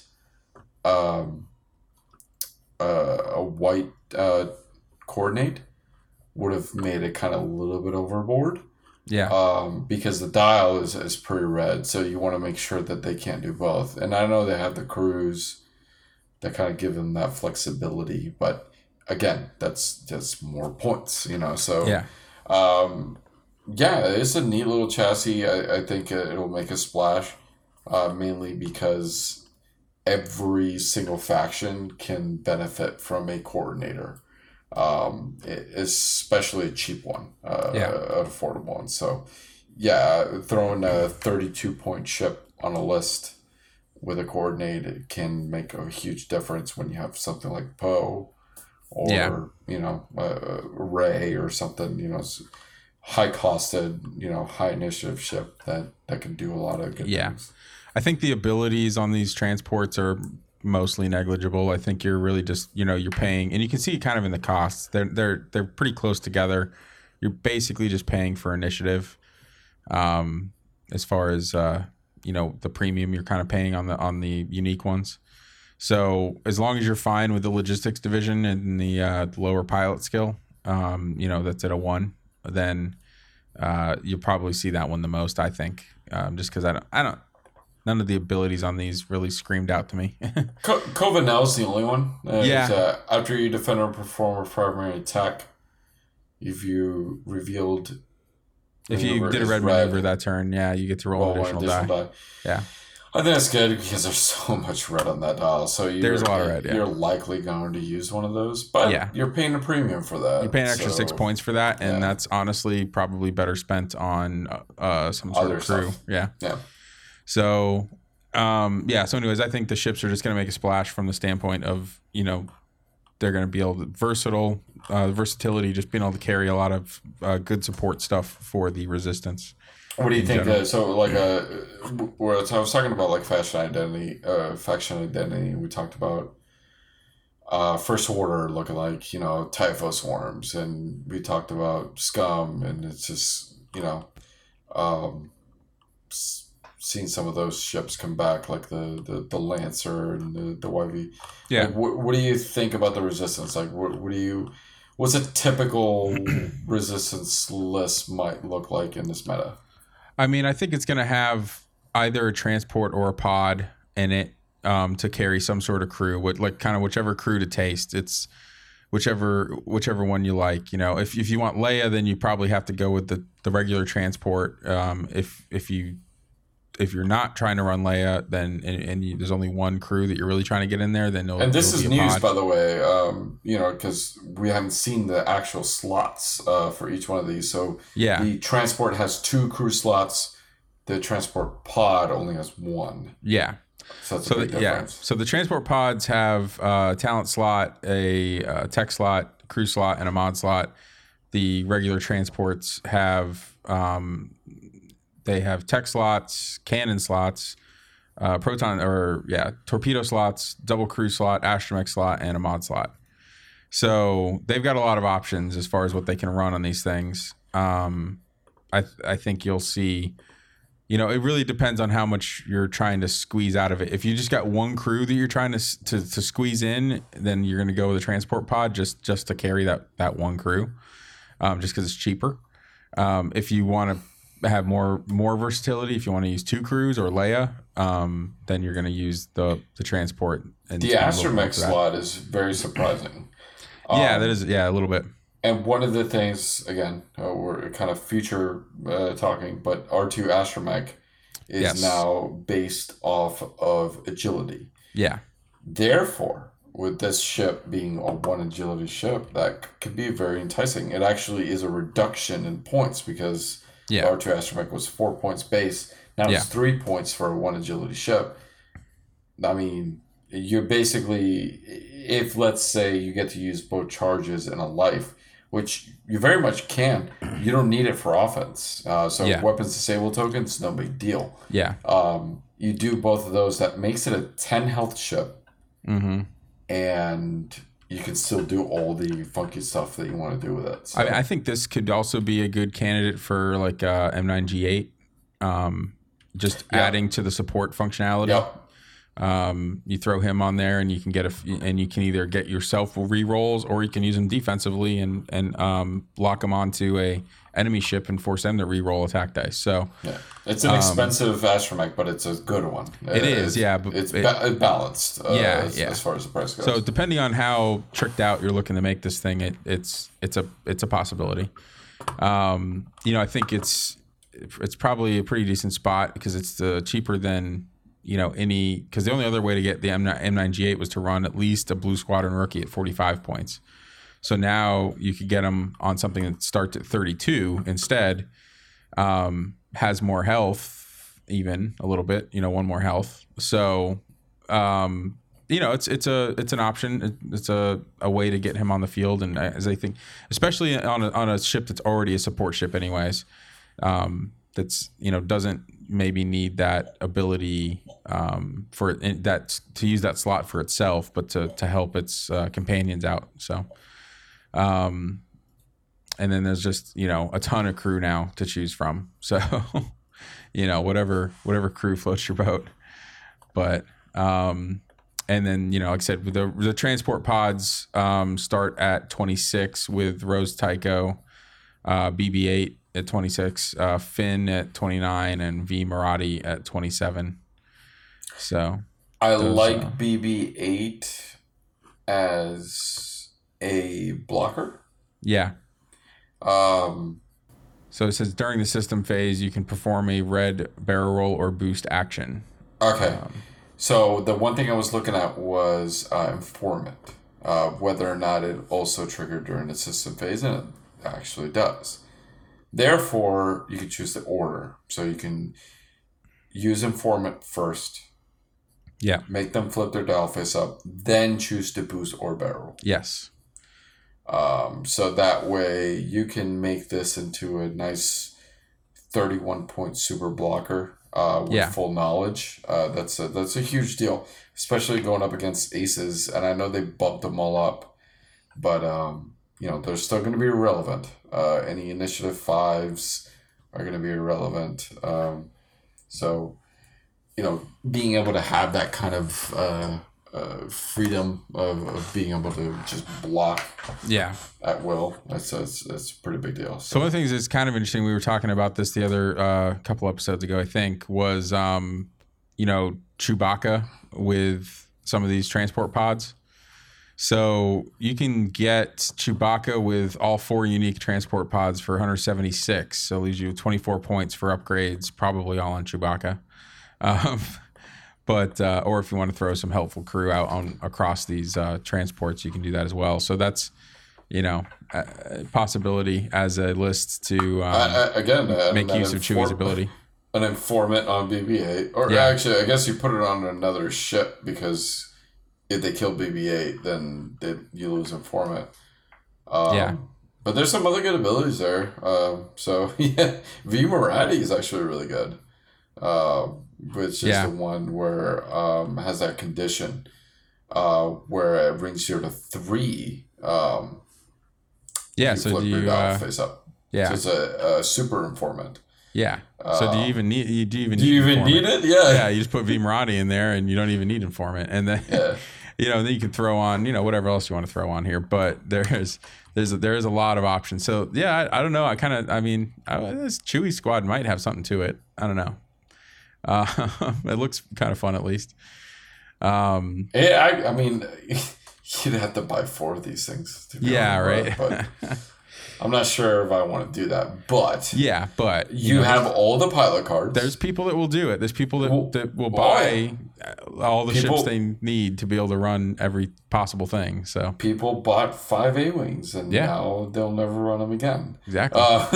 But you'll at least have all 4 of the pilot cards because they're all unique. Yeah. Which means that you just need to have 3 friends. Yep. So, and just 3 friends that have the minis. 3 friends, you each buy one, and you or whatever, you swap them around. You just need the minis. Actually, no. You probably the bases they're probably double-sided. Yeah. So I don't know. It gets complicated. With 3 friends, you should be able to figure it out. Yeah. Right. So, all right. So then onto the crew cards that were added in here. So. Emlyn Haldo ended up at 9 points. GA97 at 8. Kadel Connix at 5. Corsella at 6. Larma Dacey at 4. Leia Organa at 19. And PZ4CO at 6. So obviously just a lot of options for the crew now in the Resistance. Just a lot of them. Yeah. 7 new crew cards. They're mostly... 3 or 4 they already had, so and they're mostly going to go on these transports. So it'll be interesting to see with the Falcon. I am interested to see with the Falcon just because I think it may have come down enough, and there's enough of these crew options that maybe you see something there. But that's kind of one of those things that's going to require a little more groupthink than I'm capable of. It's not quite my style of list, so. But yeah, I think just a lot of options here in the crew front for the Resistance. Oh, yeah. So, all right. Anything else we want to talk about Resistance wise? No. Nothing. That's good. All right, on to let's do the Separatists.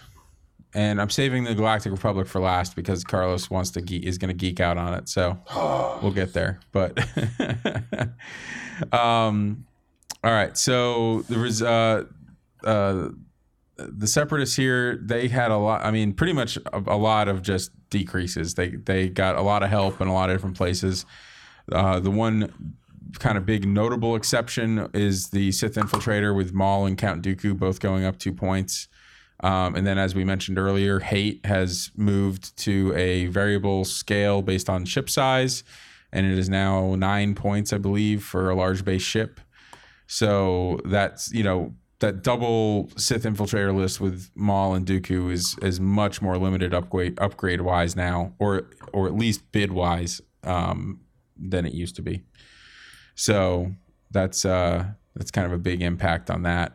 Outside of that, it was a lot of just going down.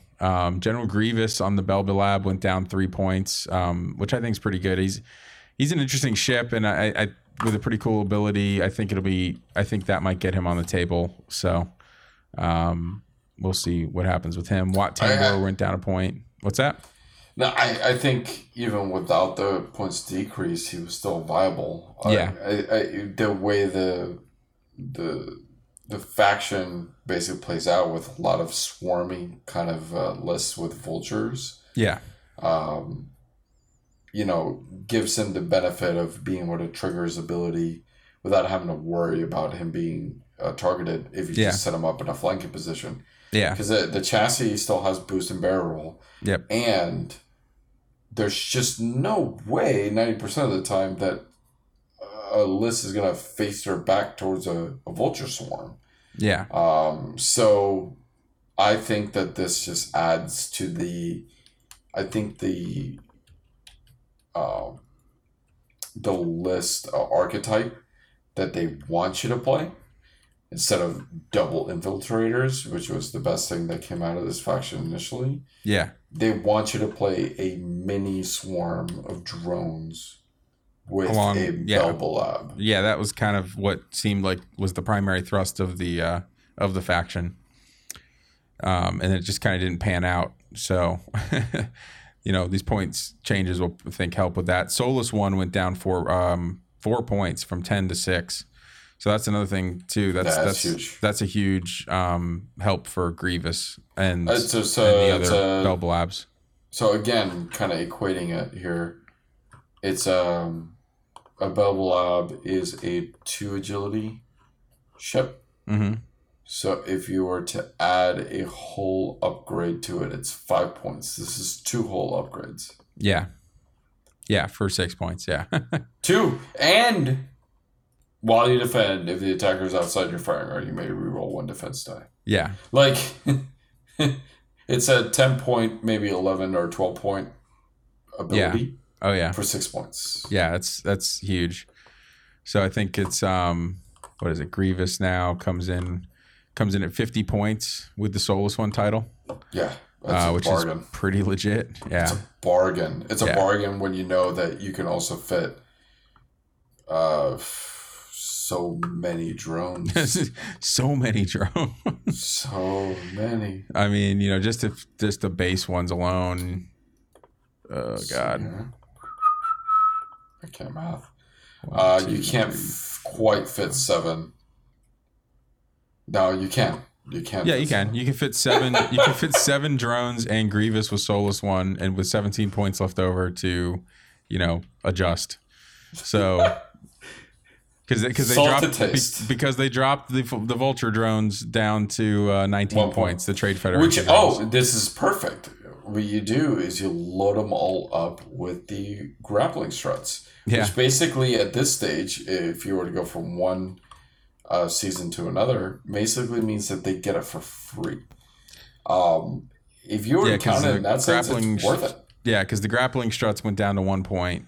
And they lost a point off of the drones, the bottom end drones. So you can, it's like essentially like it's for free.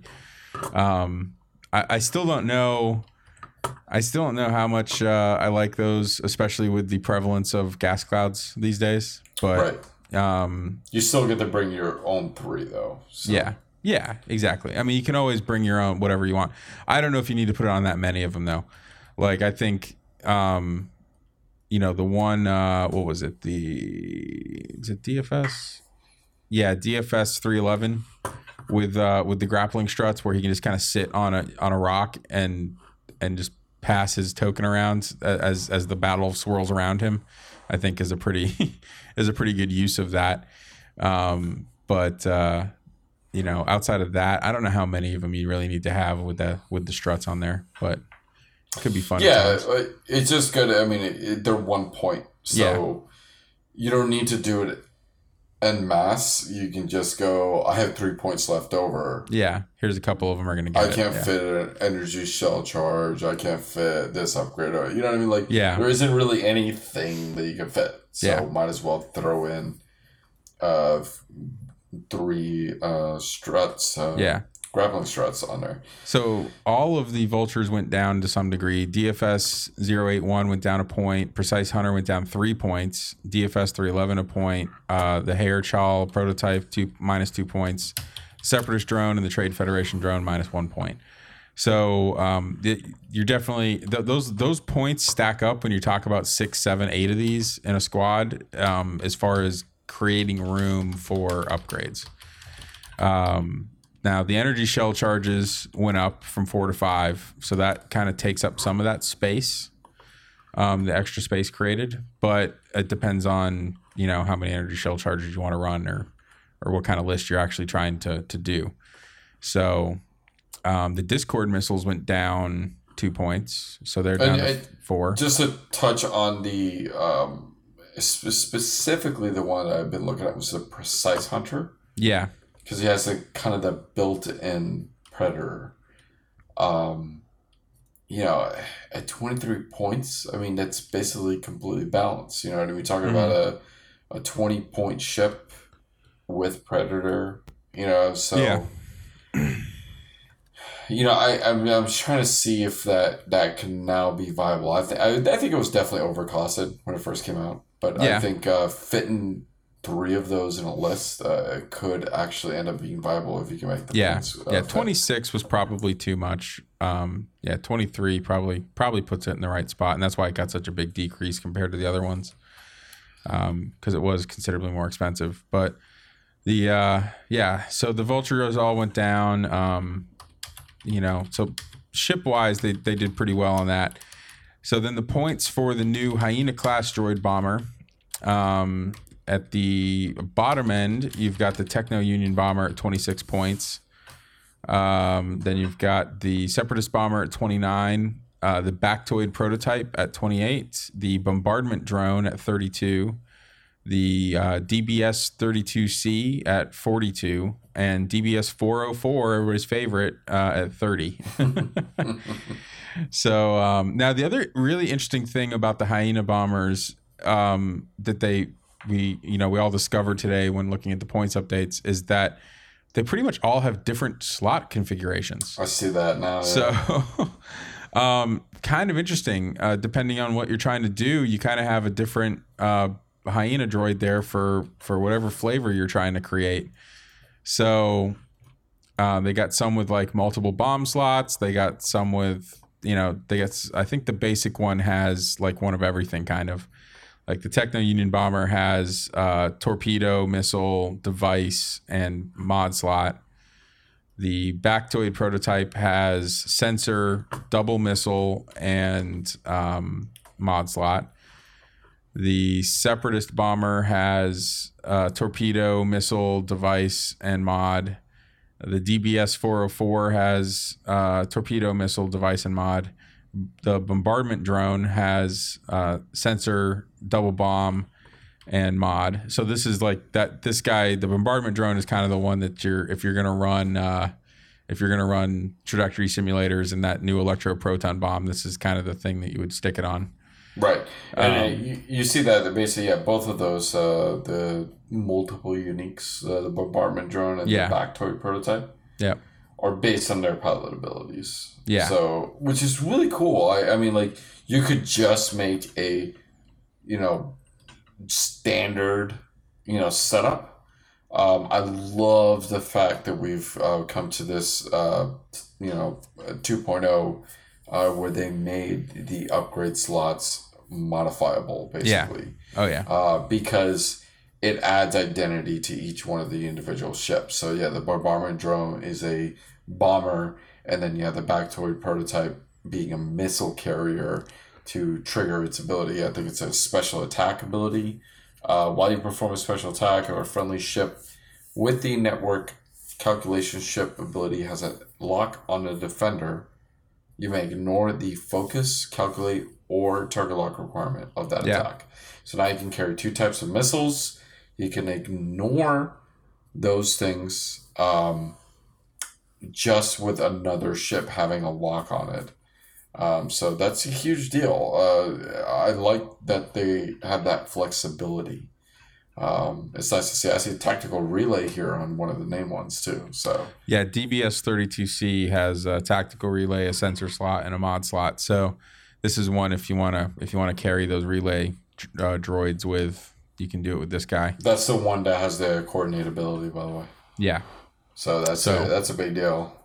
Yeah, so that's definitely interesting. It's not the cheapest thing that can carry a tactical relay. It's actually kind of expensive, really, when you look at it compared to the Belba Labs. It's the same price as Wat Tambor, and you can. Wat Tambor is good too. Yeah, and you can run the generic Belba Lab at 36 points and to be able to carry a tactical relay. So that's maybe that seems kind of expensive for the one that's just seems to be specialized at carrying a relay. It's the ability. Yeah. And I think it's the fact that you can do a coordinated action in the engagement phase. Oh, yeah. Yeah. No, that ability is good.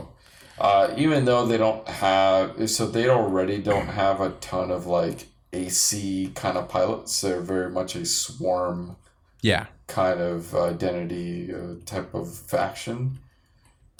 still, that's a very powerful maneuver to have perfect knowledge and go, yeah, okay, cool, I'm just going to barrel roll. Oh, yeah. And now you don't have a shot. Yeah. So I think the hyenas, they're going to have an interesting niche. Each one of them will have its own kind of interesting niche just because of the different slots on it and the abilities and how they work with those upgrade slots. So it's it'll be that one's going to, I think, make for some really interesting list building choices. I think literally the first thing that came to mind, Grievous. Yeah. And a bunch of drones. And one of the things that I was arguing earlier was, so the Techno Unabomber is 26 points, right? Yeah. And I know they reduced the Vulture class, let's say the Trade Federation droid by 1 point. So it's 19 instead of 20. And the energy shell charges are now 5 points instead of 4. Yeah. So if you have 5 Trade Federation drones with energy shell charges, is that better than 5 Trade Federation drones with a Techno Unabomber? Yeah, because they're practically the same point cost. Yeah, I don't know. I think this is the Separatists, to me, it's like such a hodgepodge of like sticking things together that all kind of have these very similar roles and they all kind of work together in a particular way, but there's these subtle little differences. I think, that's it's very interesting from a list building standpoint, and I don't, it's I'm interested to see what other people do with it. It's not probably the kind of thing I'll fly, but it'll definitely be out there with all these. There's just too many options. You still you have to take into account that all those ships still have the network calculations. Yeah, and that sets everything off, really. Yeah, exactly. So you can still share those tokens, and the one thing that you kind of have to basically figure out is whether or not the extra body is better than the extra offense. Yeah. So. Yeah, that's one of the things I was thinking about, was just basically how to kind of relate that, because they're practically the same thing. You can fly 5 with energy shell charges, or 6 ships total. Yeah, it's this kind of the same argument we have with the FO TIE fighters. And then the grappling struts and the landing struts both ended up at 1 point. So the grappling went down 2 points, and they just made the landing struts the same cost for the which is the same thing basically for the Hyena class droids. Crew wise, Count Dooku went up a point. The devices, the Dark One probe droids, went down 1 point. The Electro Proton Bomb came out at 14 points, which I think probably about right. I mean, we'll see where that lands, but it's got a fair amount of restrictions on it, so that will, hopefully I don't know, keep Steve, it in check. You said it should have been 15. So yeah, well, I said about right. So, it's we'll see what that ends up doing and how that gets used. I think there's enough restrictions on it to keep it from being like crazy, but it's something that they're going to have to be a little careful with. So. Let's see what else here. The Discord missiles went down 2 points. The energy shells up a point. Impervium plating down 2 points. That's another thing that could be nice for the Belba Labs. And then TA-175, the new tactical relay, came out at 5 points, so half of Kraken. And when one of your little droids pops, inevitably the rest of your squad gets a free calculate token. So it's good. I think it's good. It's good. I mean, again, bringing that back to that Grievous swarm, I think you could basically fit Grievous with 7 drones. Yeah.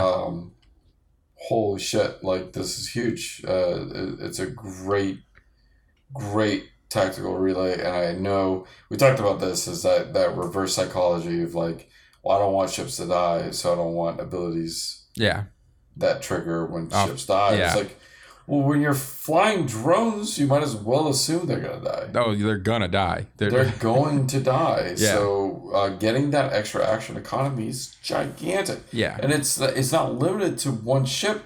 Every single ship gets it. Yeah. I mean, with the drones... That's insane. Yeah, it's crazy. I think it's pretty damn good. And with the drones, it's a full-on damage race. Like, it's not the kind of thing where... like you may be able to kind of come back from something, it's once you start falling behind on the damage race with the drones, that means you've lost a lot of them. And it's like a very quick downhill slope once you start losing numbers with these kind of drone swarms. And, getting a benefit out of losing one, because they're like I said, one of them or two of them is going to pop pretty quickly in most fights. But being able to turn that around into an offensive onslaught basically is I think, pretty good, because it's if you're using, being able to use that to just set off everything you need with your energy shell charges and just get, all the mods you need is pretty damn good. So I think so you can do General Grievous. Yep. With TA-175 as Solus one. Yeah. With 6 Trade Federation drones with energy shell chargers. Mm-hmm. Now, don't forget that the energy shell chargers have that ability that while you perform an attack, you may spend 1 calculate token to change one focus result to a crit result. Yes. So you'll trigger that more often. Yeah. Obviously, with more calculate tokens, you're gonna lose one of those guys. It's a done deal. You're gonna joust with 6 vultures, and one of them is gonna die. And that one ship dying gains you 5 calculate tokens. Yeah. Well, and the other thing too is if you get, it makes it a little easier to share your tokens. So, like, let's say there's they start working on a guy. And you start using network calculations. Like a lot of times it's like, okay, I start network calculations and now that might be an energy shell charge. I don't get the fire.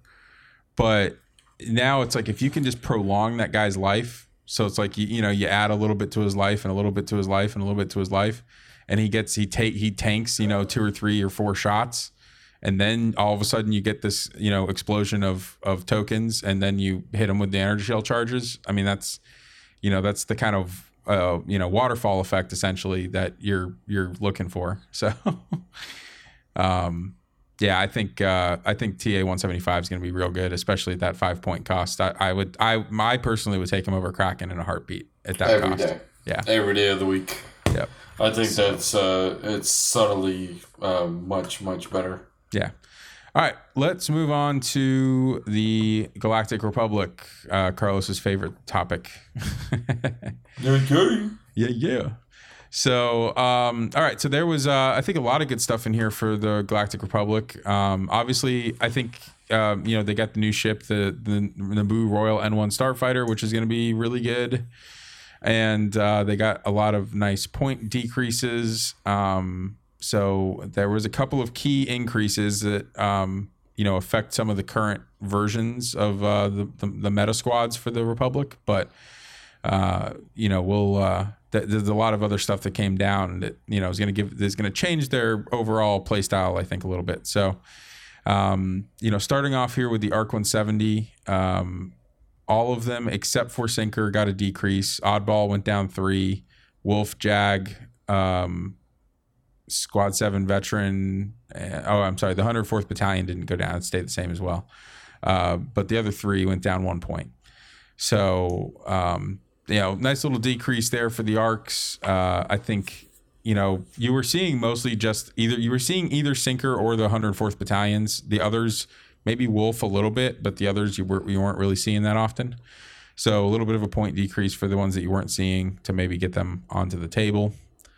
But yeah, the ARC is it's a very solid chassis, and it's a staple ship, I think, for the Galactic Republic. Yeah, it will be, and I think the 104th is balanced where it is at 42. Yeah. I think it's a bargain, but at the same time, it doesn't feel overcosted when you can just burn one down. Yeah. Super fast.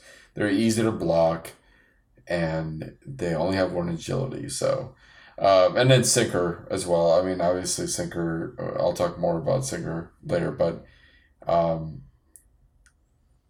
having no increase makes me more excited. Obviously, to put him in this.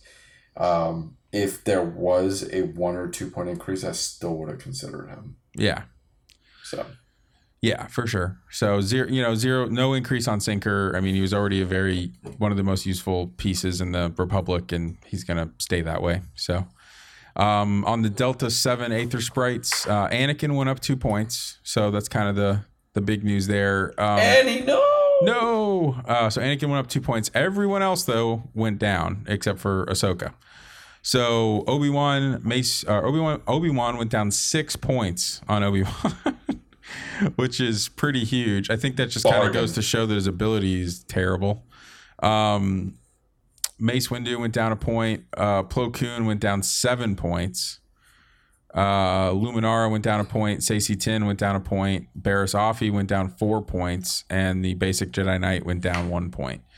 So, some pretty big point drops there on the Delta 7s. And I think it really was like, okay, what's getting played? It's, obviously Anakin and Mace and Ahsoka are probably getting played the most. I think Obi-Wan kind of after that, but yeah.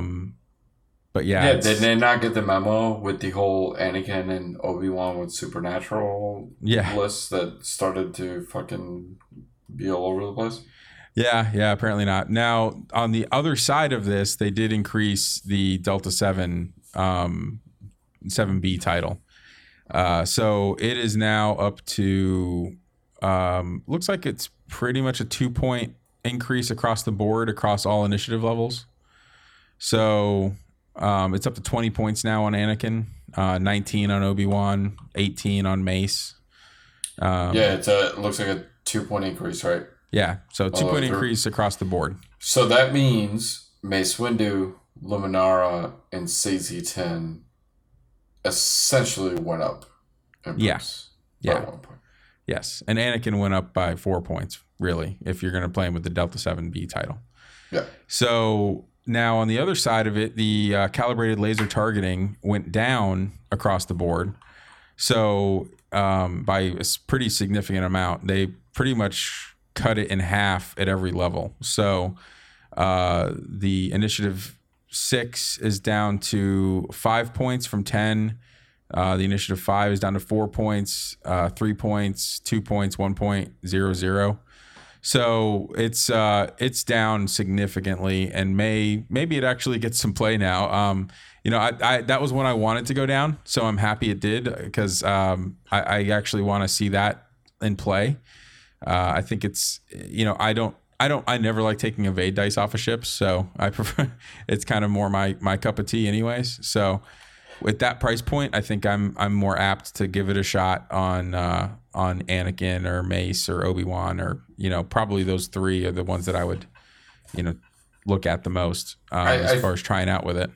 I think in general, I would only like it, and obviously it kind of comes hand in hand. That reduced costs allows you to bring more ships. More ships allow you to more easily set up a laser targeting shot. Yeah.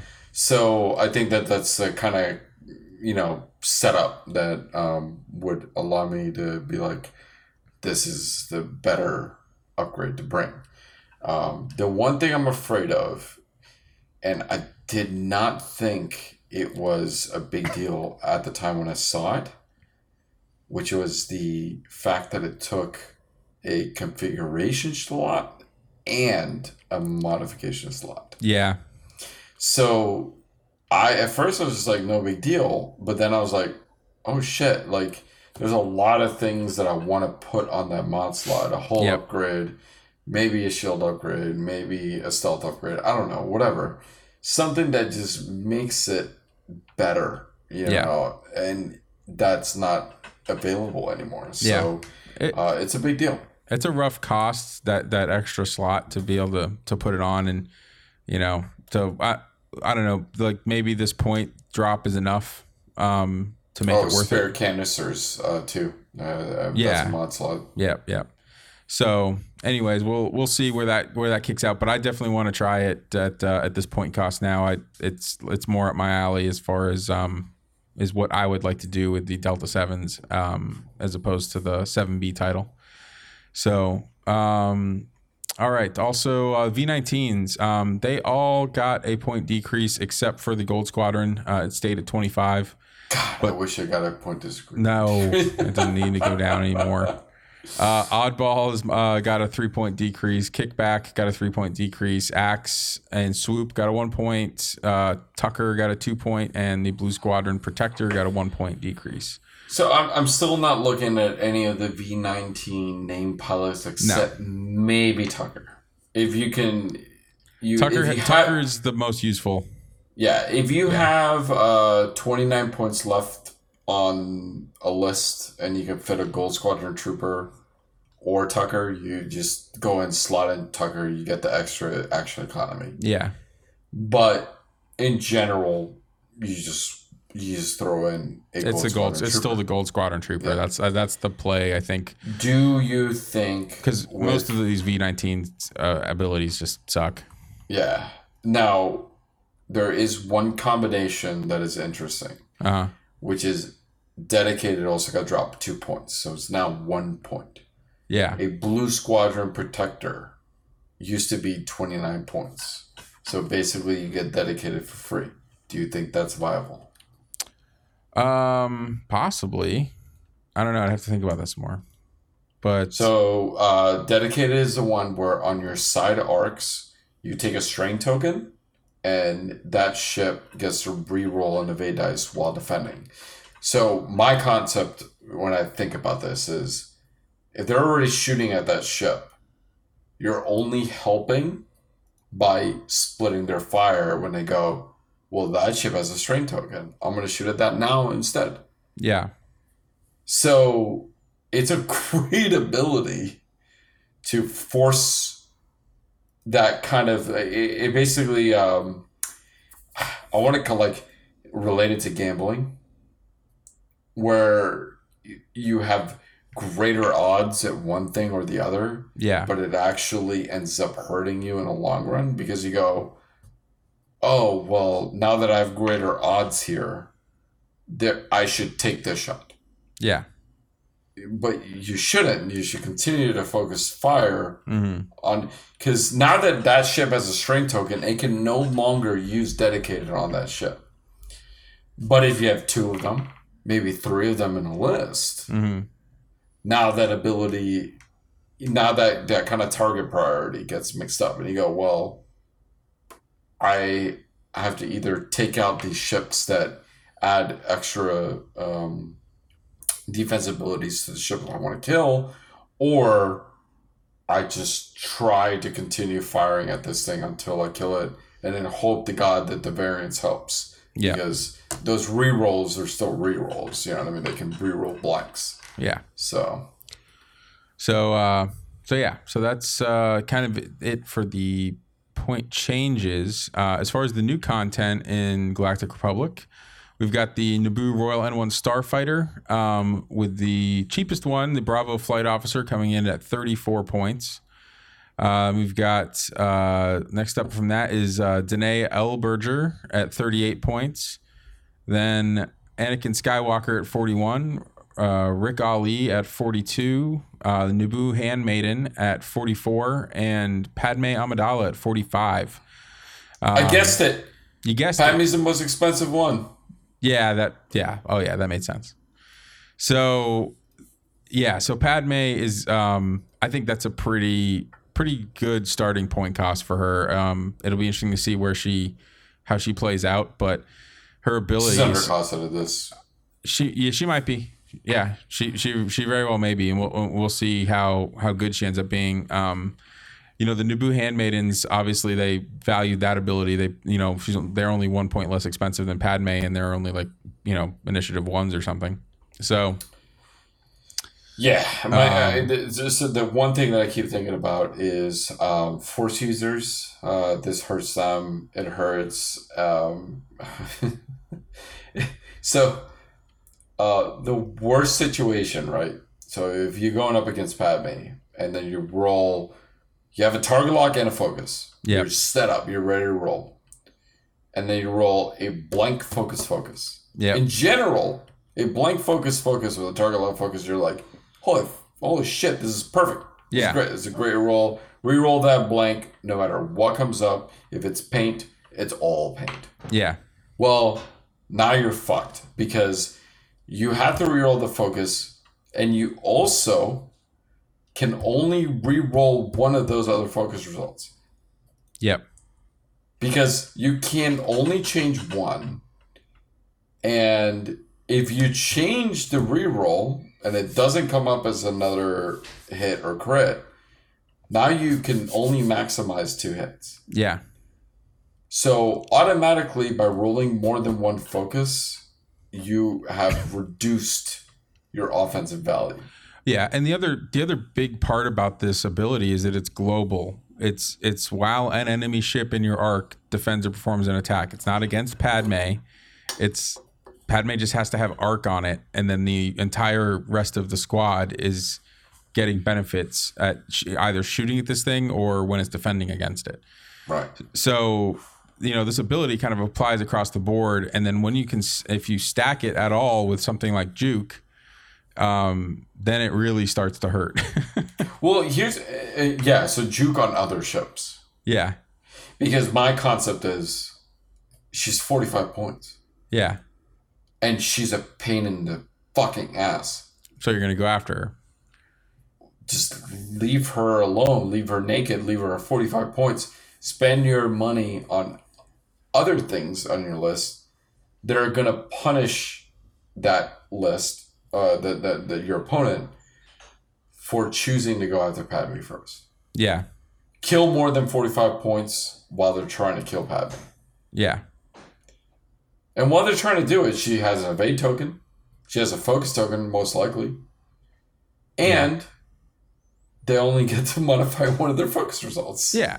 Yeah. And if you throw a handmaiden in there that's tossing evades around, I mean, they either have maybe to an R2 astromech. Why not? You know what I mean? Like, what if you do all that and it just takes forever to try to kill Padme? But then all of a sudden you're looking at a situation where if you don't kill Padme, the rest of the list is going to kill you. Yeah, and you're just getting punished for it the entire time you're trying to kill Padme. Yeah. Padme and a handmaiden is, I mean, just the level of pain in the ass to kill that thing is going to be pretty high. Yeah. I mean, I think the arc dodging aces are going to be kind of your best bet against that. Any sort of joust is going to heavily, I think, benefit Padme. Mm-hmm. But if you've got a higher PS, a 5 or 6 that can move around, that will that's going to be kind of your best bet. You just got to stay out of Padme's arc. That's just such a terrible place to be. Right. So one of the other things that were kind of noticeable, and sorry for spoiling it. I mean, we did do one whole episode where we talked about it, but the Sinker Swarm. Yeah. That Travis has been flying, and we have seen it. I've seen a few people pick it up outside of Travis, and I've seen it made cuts. And Commander Cody has been like something that has fit into that list in other variants. But the one thing I noticed here, right, and I've been kind of trying to play around with that format and that list, was the fact that Rick Ollie is the same amount of points as a 104th Battalion pilot. Therefore, I basically see a possibility of an evolution of the list, which is still a sinker with 4 Gold Squadron troopers and Rick Ollie. Yeah. Now, Rick Ollie is an Initiative 5 ship, which entices me more to fly that kind of list. I like swarm lists But my problem with Swarmless is that you get initiative killed. Mm-hmm. Well, what if you have an initiative 5 ship that can kill those ships before they get to fire? Mm-hmm. And with the added, ability of, if you do the fast maneuver, you're still getting that offense that the 104th would have provided. Yeah. Because you'd go in, maybe do a 4 straight, 5 straight, add a range 1 shot, get a focus token, and then have a sinker reroll. And now you're rolling 4 dice with a soft reroll and a focus, just like that 104th would have done. Yeah. Except you're doing it in initiative 5 instead of initiative 2. Yeah. Now you can kill ships that are initiative 4 or less before they get to fire, giving your entire list way more survivability. Mm-hmm. I think that is a great list. And also, Rick Ollie doesn't have to fly with the formation. Yeah. Set him up in a flanking position. Yep. Do whatever you want with him. Well, you probably want to. I mean, his flight pattern isn't going to match the swarm very well. So no, you're probably going to just want to flank with him, just to get so that he can get those higher speed maneuvers in, kind of come in guns blazing a little bit. But yeah, that's definitely an option. It's like you said, it's the same points. It has the ability to slot right in there. So it's an option.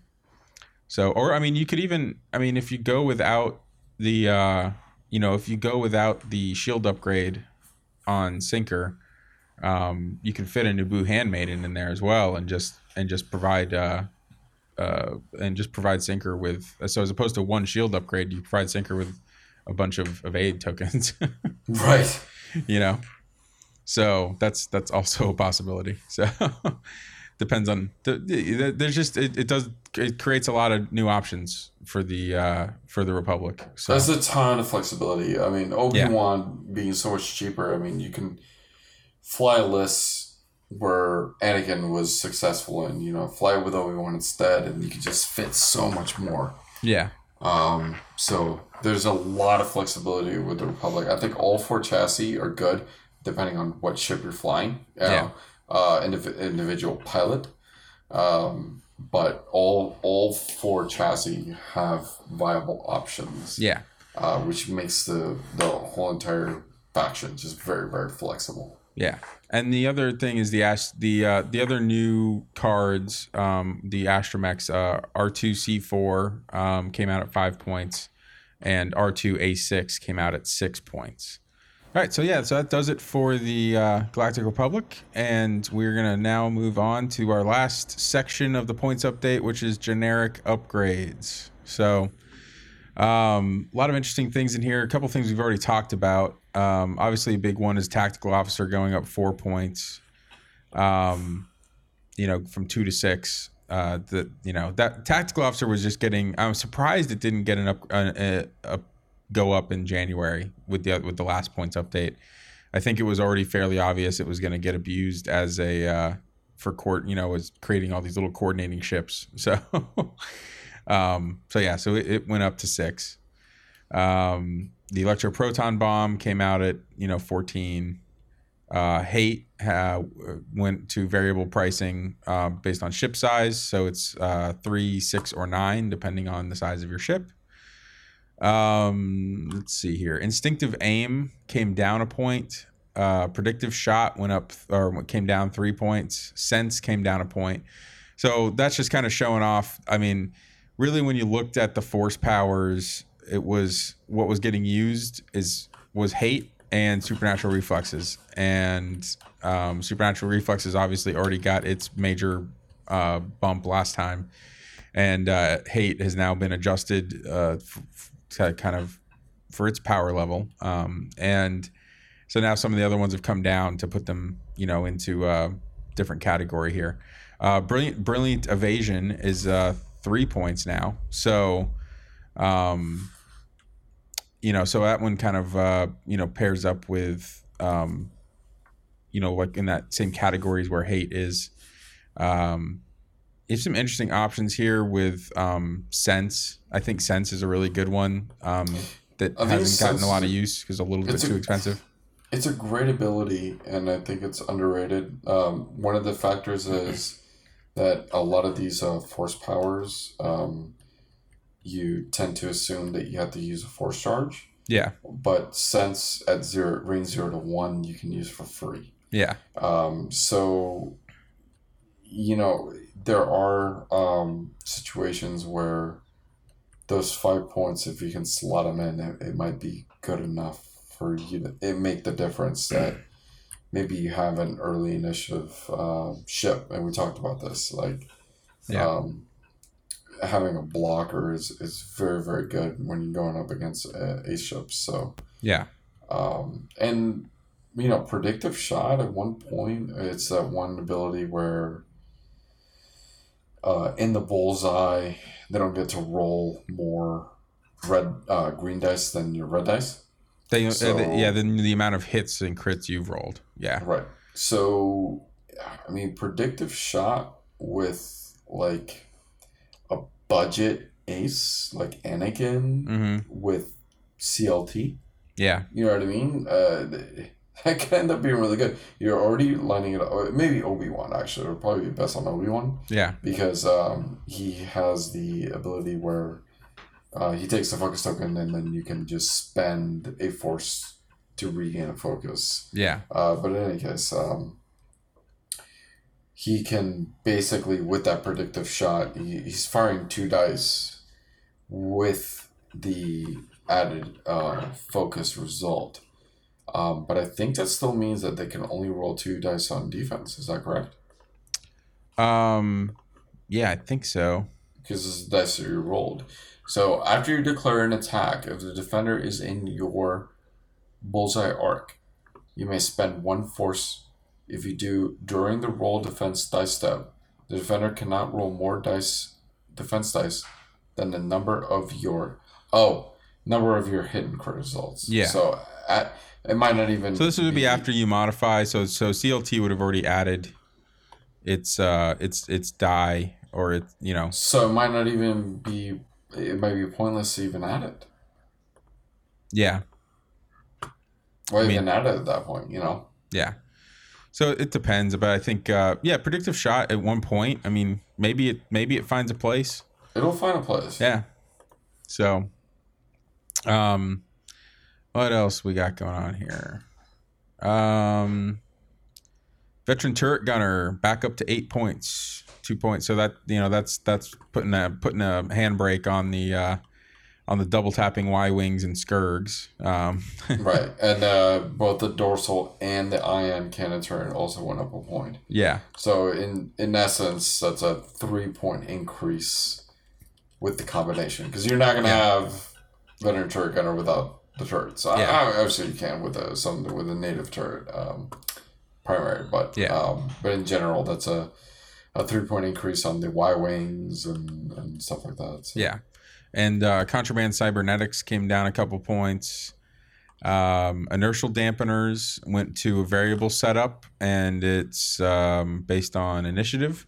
And it's 2, 3, 4, 5, 6, 7, 8 points, depending on your initiative. So that's obviously. So not only did they take the illicit away from the Falcon, but they also, made the inertial dampeners a heftier penalty on those I6s that could use it for perfect knowledge.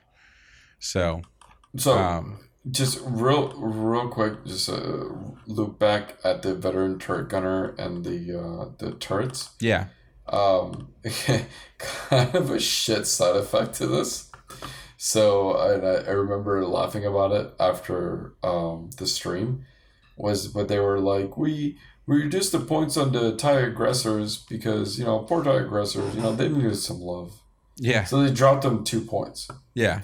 And the only viable loadout, which would have been veteran turret gunner with a dorsal turret, went up 3 points. Yeah, right. Therefore, they're costed more than they were before. Yeah. So they received no love whatsoever. Yeah, those poor aggressors. Fucking aggressors are the worst. Yeah. So another interesting thing. So the Auto Blaster cannon came out at 2 points. So very cheap as a cannon option. This is kind of the cannon that I start to think about maybe putting on an Upsilon shuttle. Yep. the Upsilon with that ability was, just not great for any of the other cannons, but maybe this one, maybe this is the one. And then the other thing in here is kind of interesting. The ion cannon was added to hyperspace, so you can now run an ion cannon in hyperspace. And cool. They also added the bomblet generators to hyperspace as well. Those are useless. Yeah.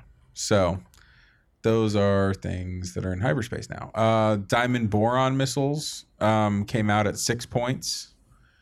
The barrage rockets went up a point to 8. I think that they were obviously getting a lot of play. They were just very useful on a lot of different ships. So going up a little bit there. The proton torpedoes, just continuing the proton torpedo hate, they went up another point to 13. So, because why not? Yeah, because why not? I think it's the introduction of the plasma. I think they needed to kind of separate. Yeah. So yeah. I think that's the reason they did that. And it was still good. I mean, proton torpedoes at 12 points was still good. Yeah, it was. So 13, a little bit more now even. And the plasma torps came out at 9 points.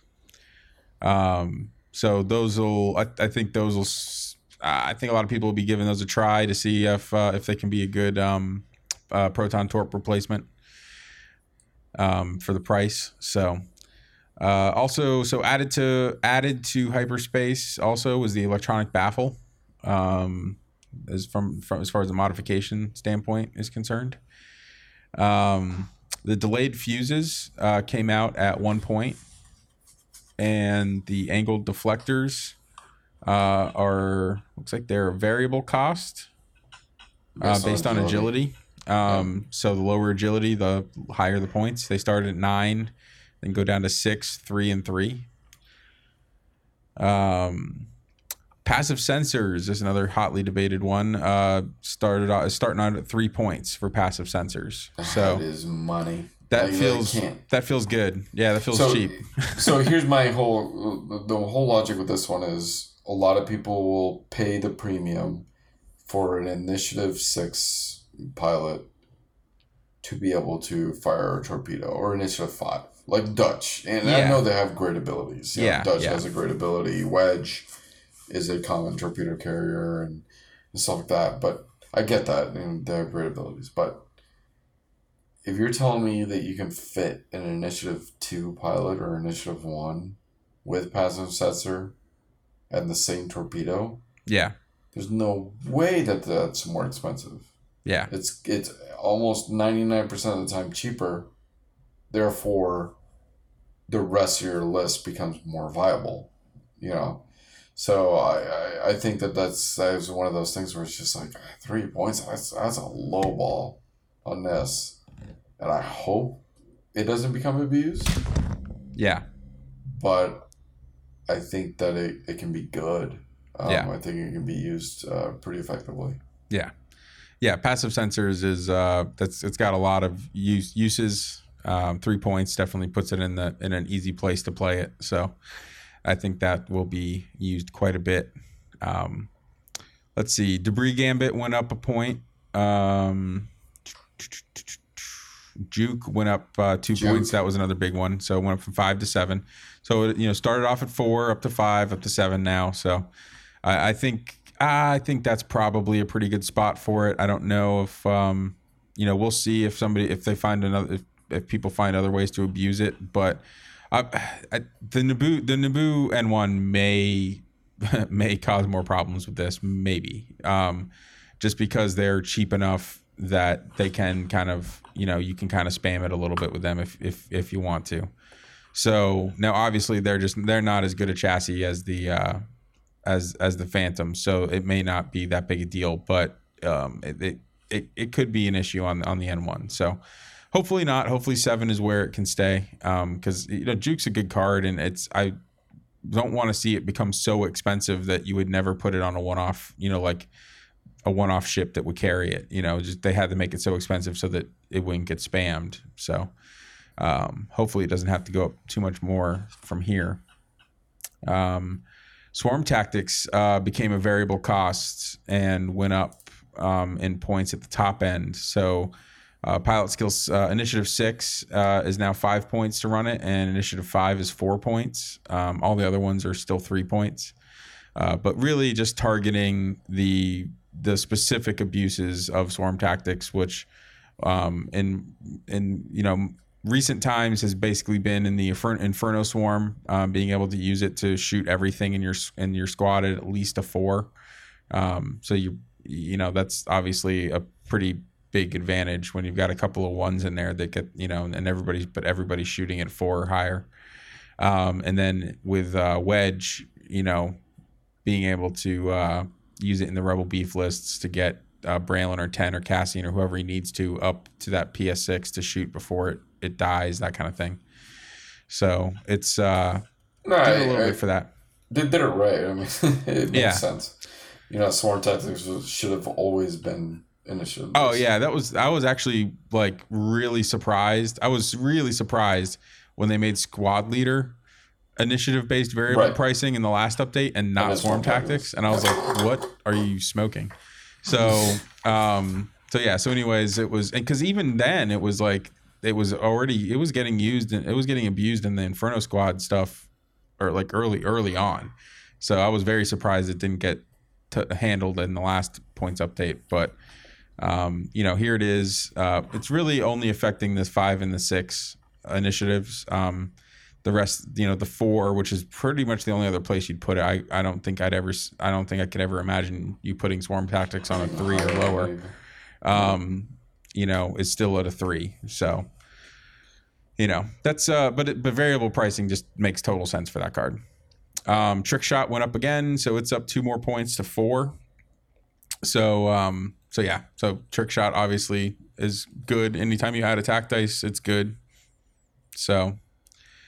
Proton Torps we already covered. The dorsal turret and the ion cannon turret both went up a point from 3 for the dorsal and 5 for the ion cannon. So they basically just split the difference between what the initial release cost on those were. They went down 2 points. Now they're up 1 point. So, but just between that and the veteran turret gunner, kind of keeping some of those abusive swarms in check.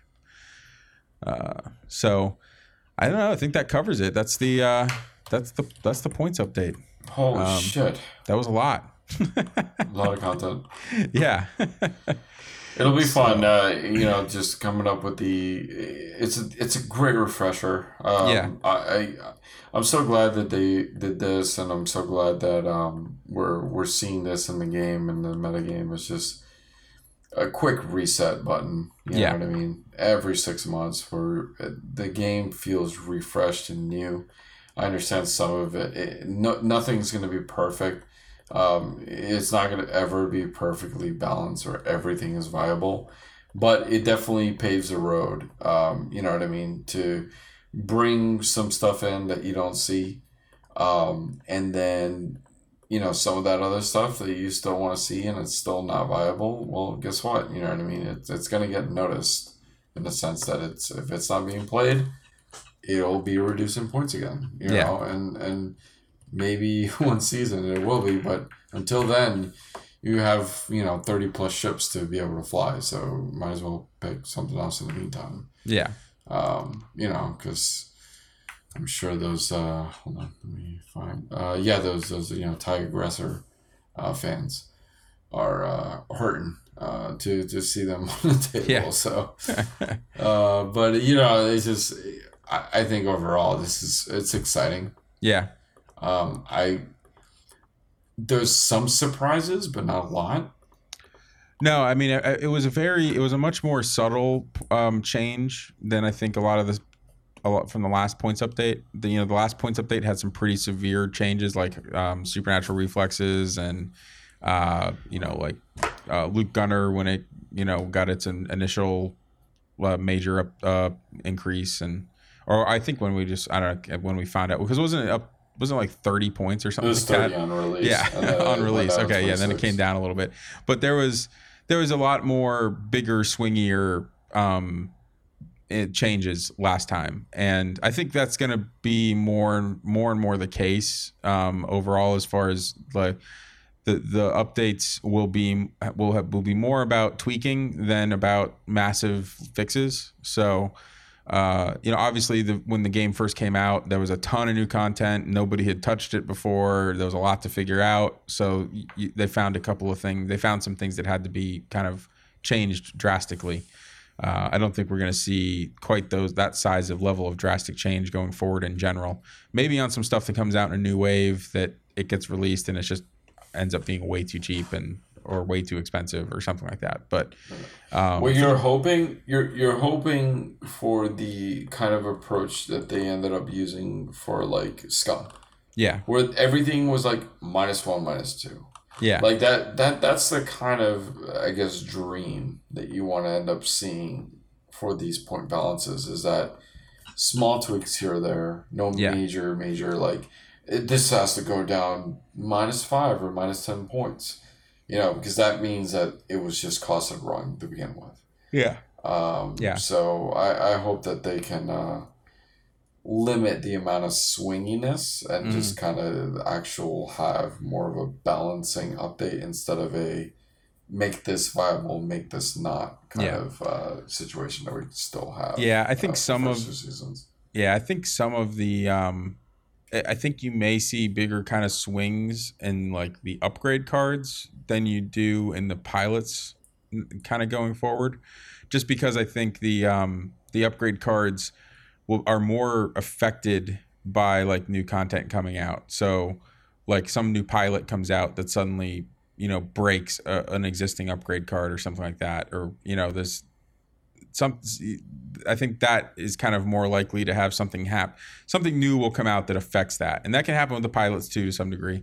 But something new will come out will affect it in such a way that now all of a sudden, this thing was fine at 3 points, but now it really needs to be 8 or something like that, just because of something that came out that just really set it off. And we always saw that in 1.0 with there would be just forgotten ships and forgotten cards that would all of a sudden become like hyper relevant because some new ship or something came out that suddenly made great use of a previously useless ability. So anyways, well, I think that about wraps it up for us this evening. So dials down, bottoms up.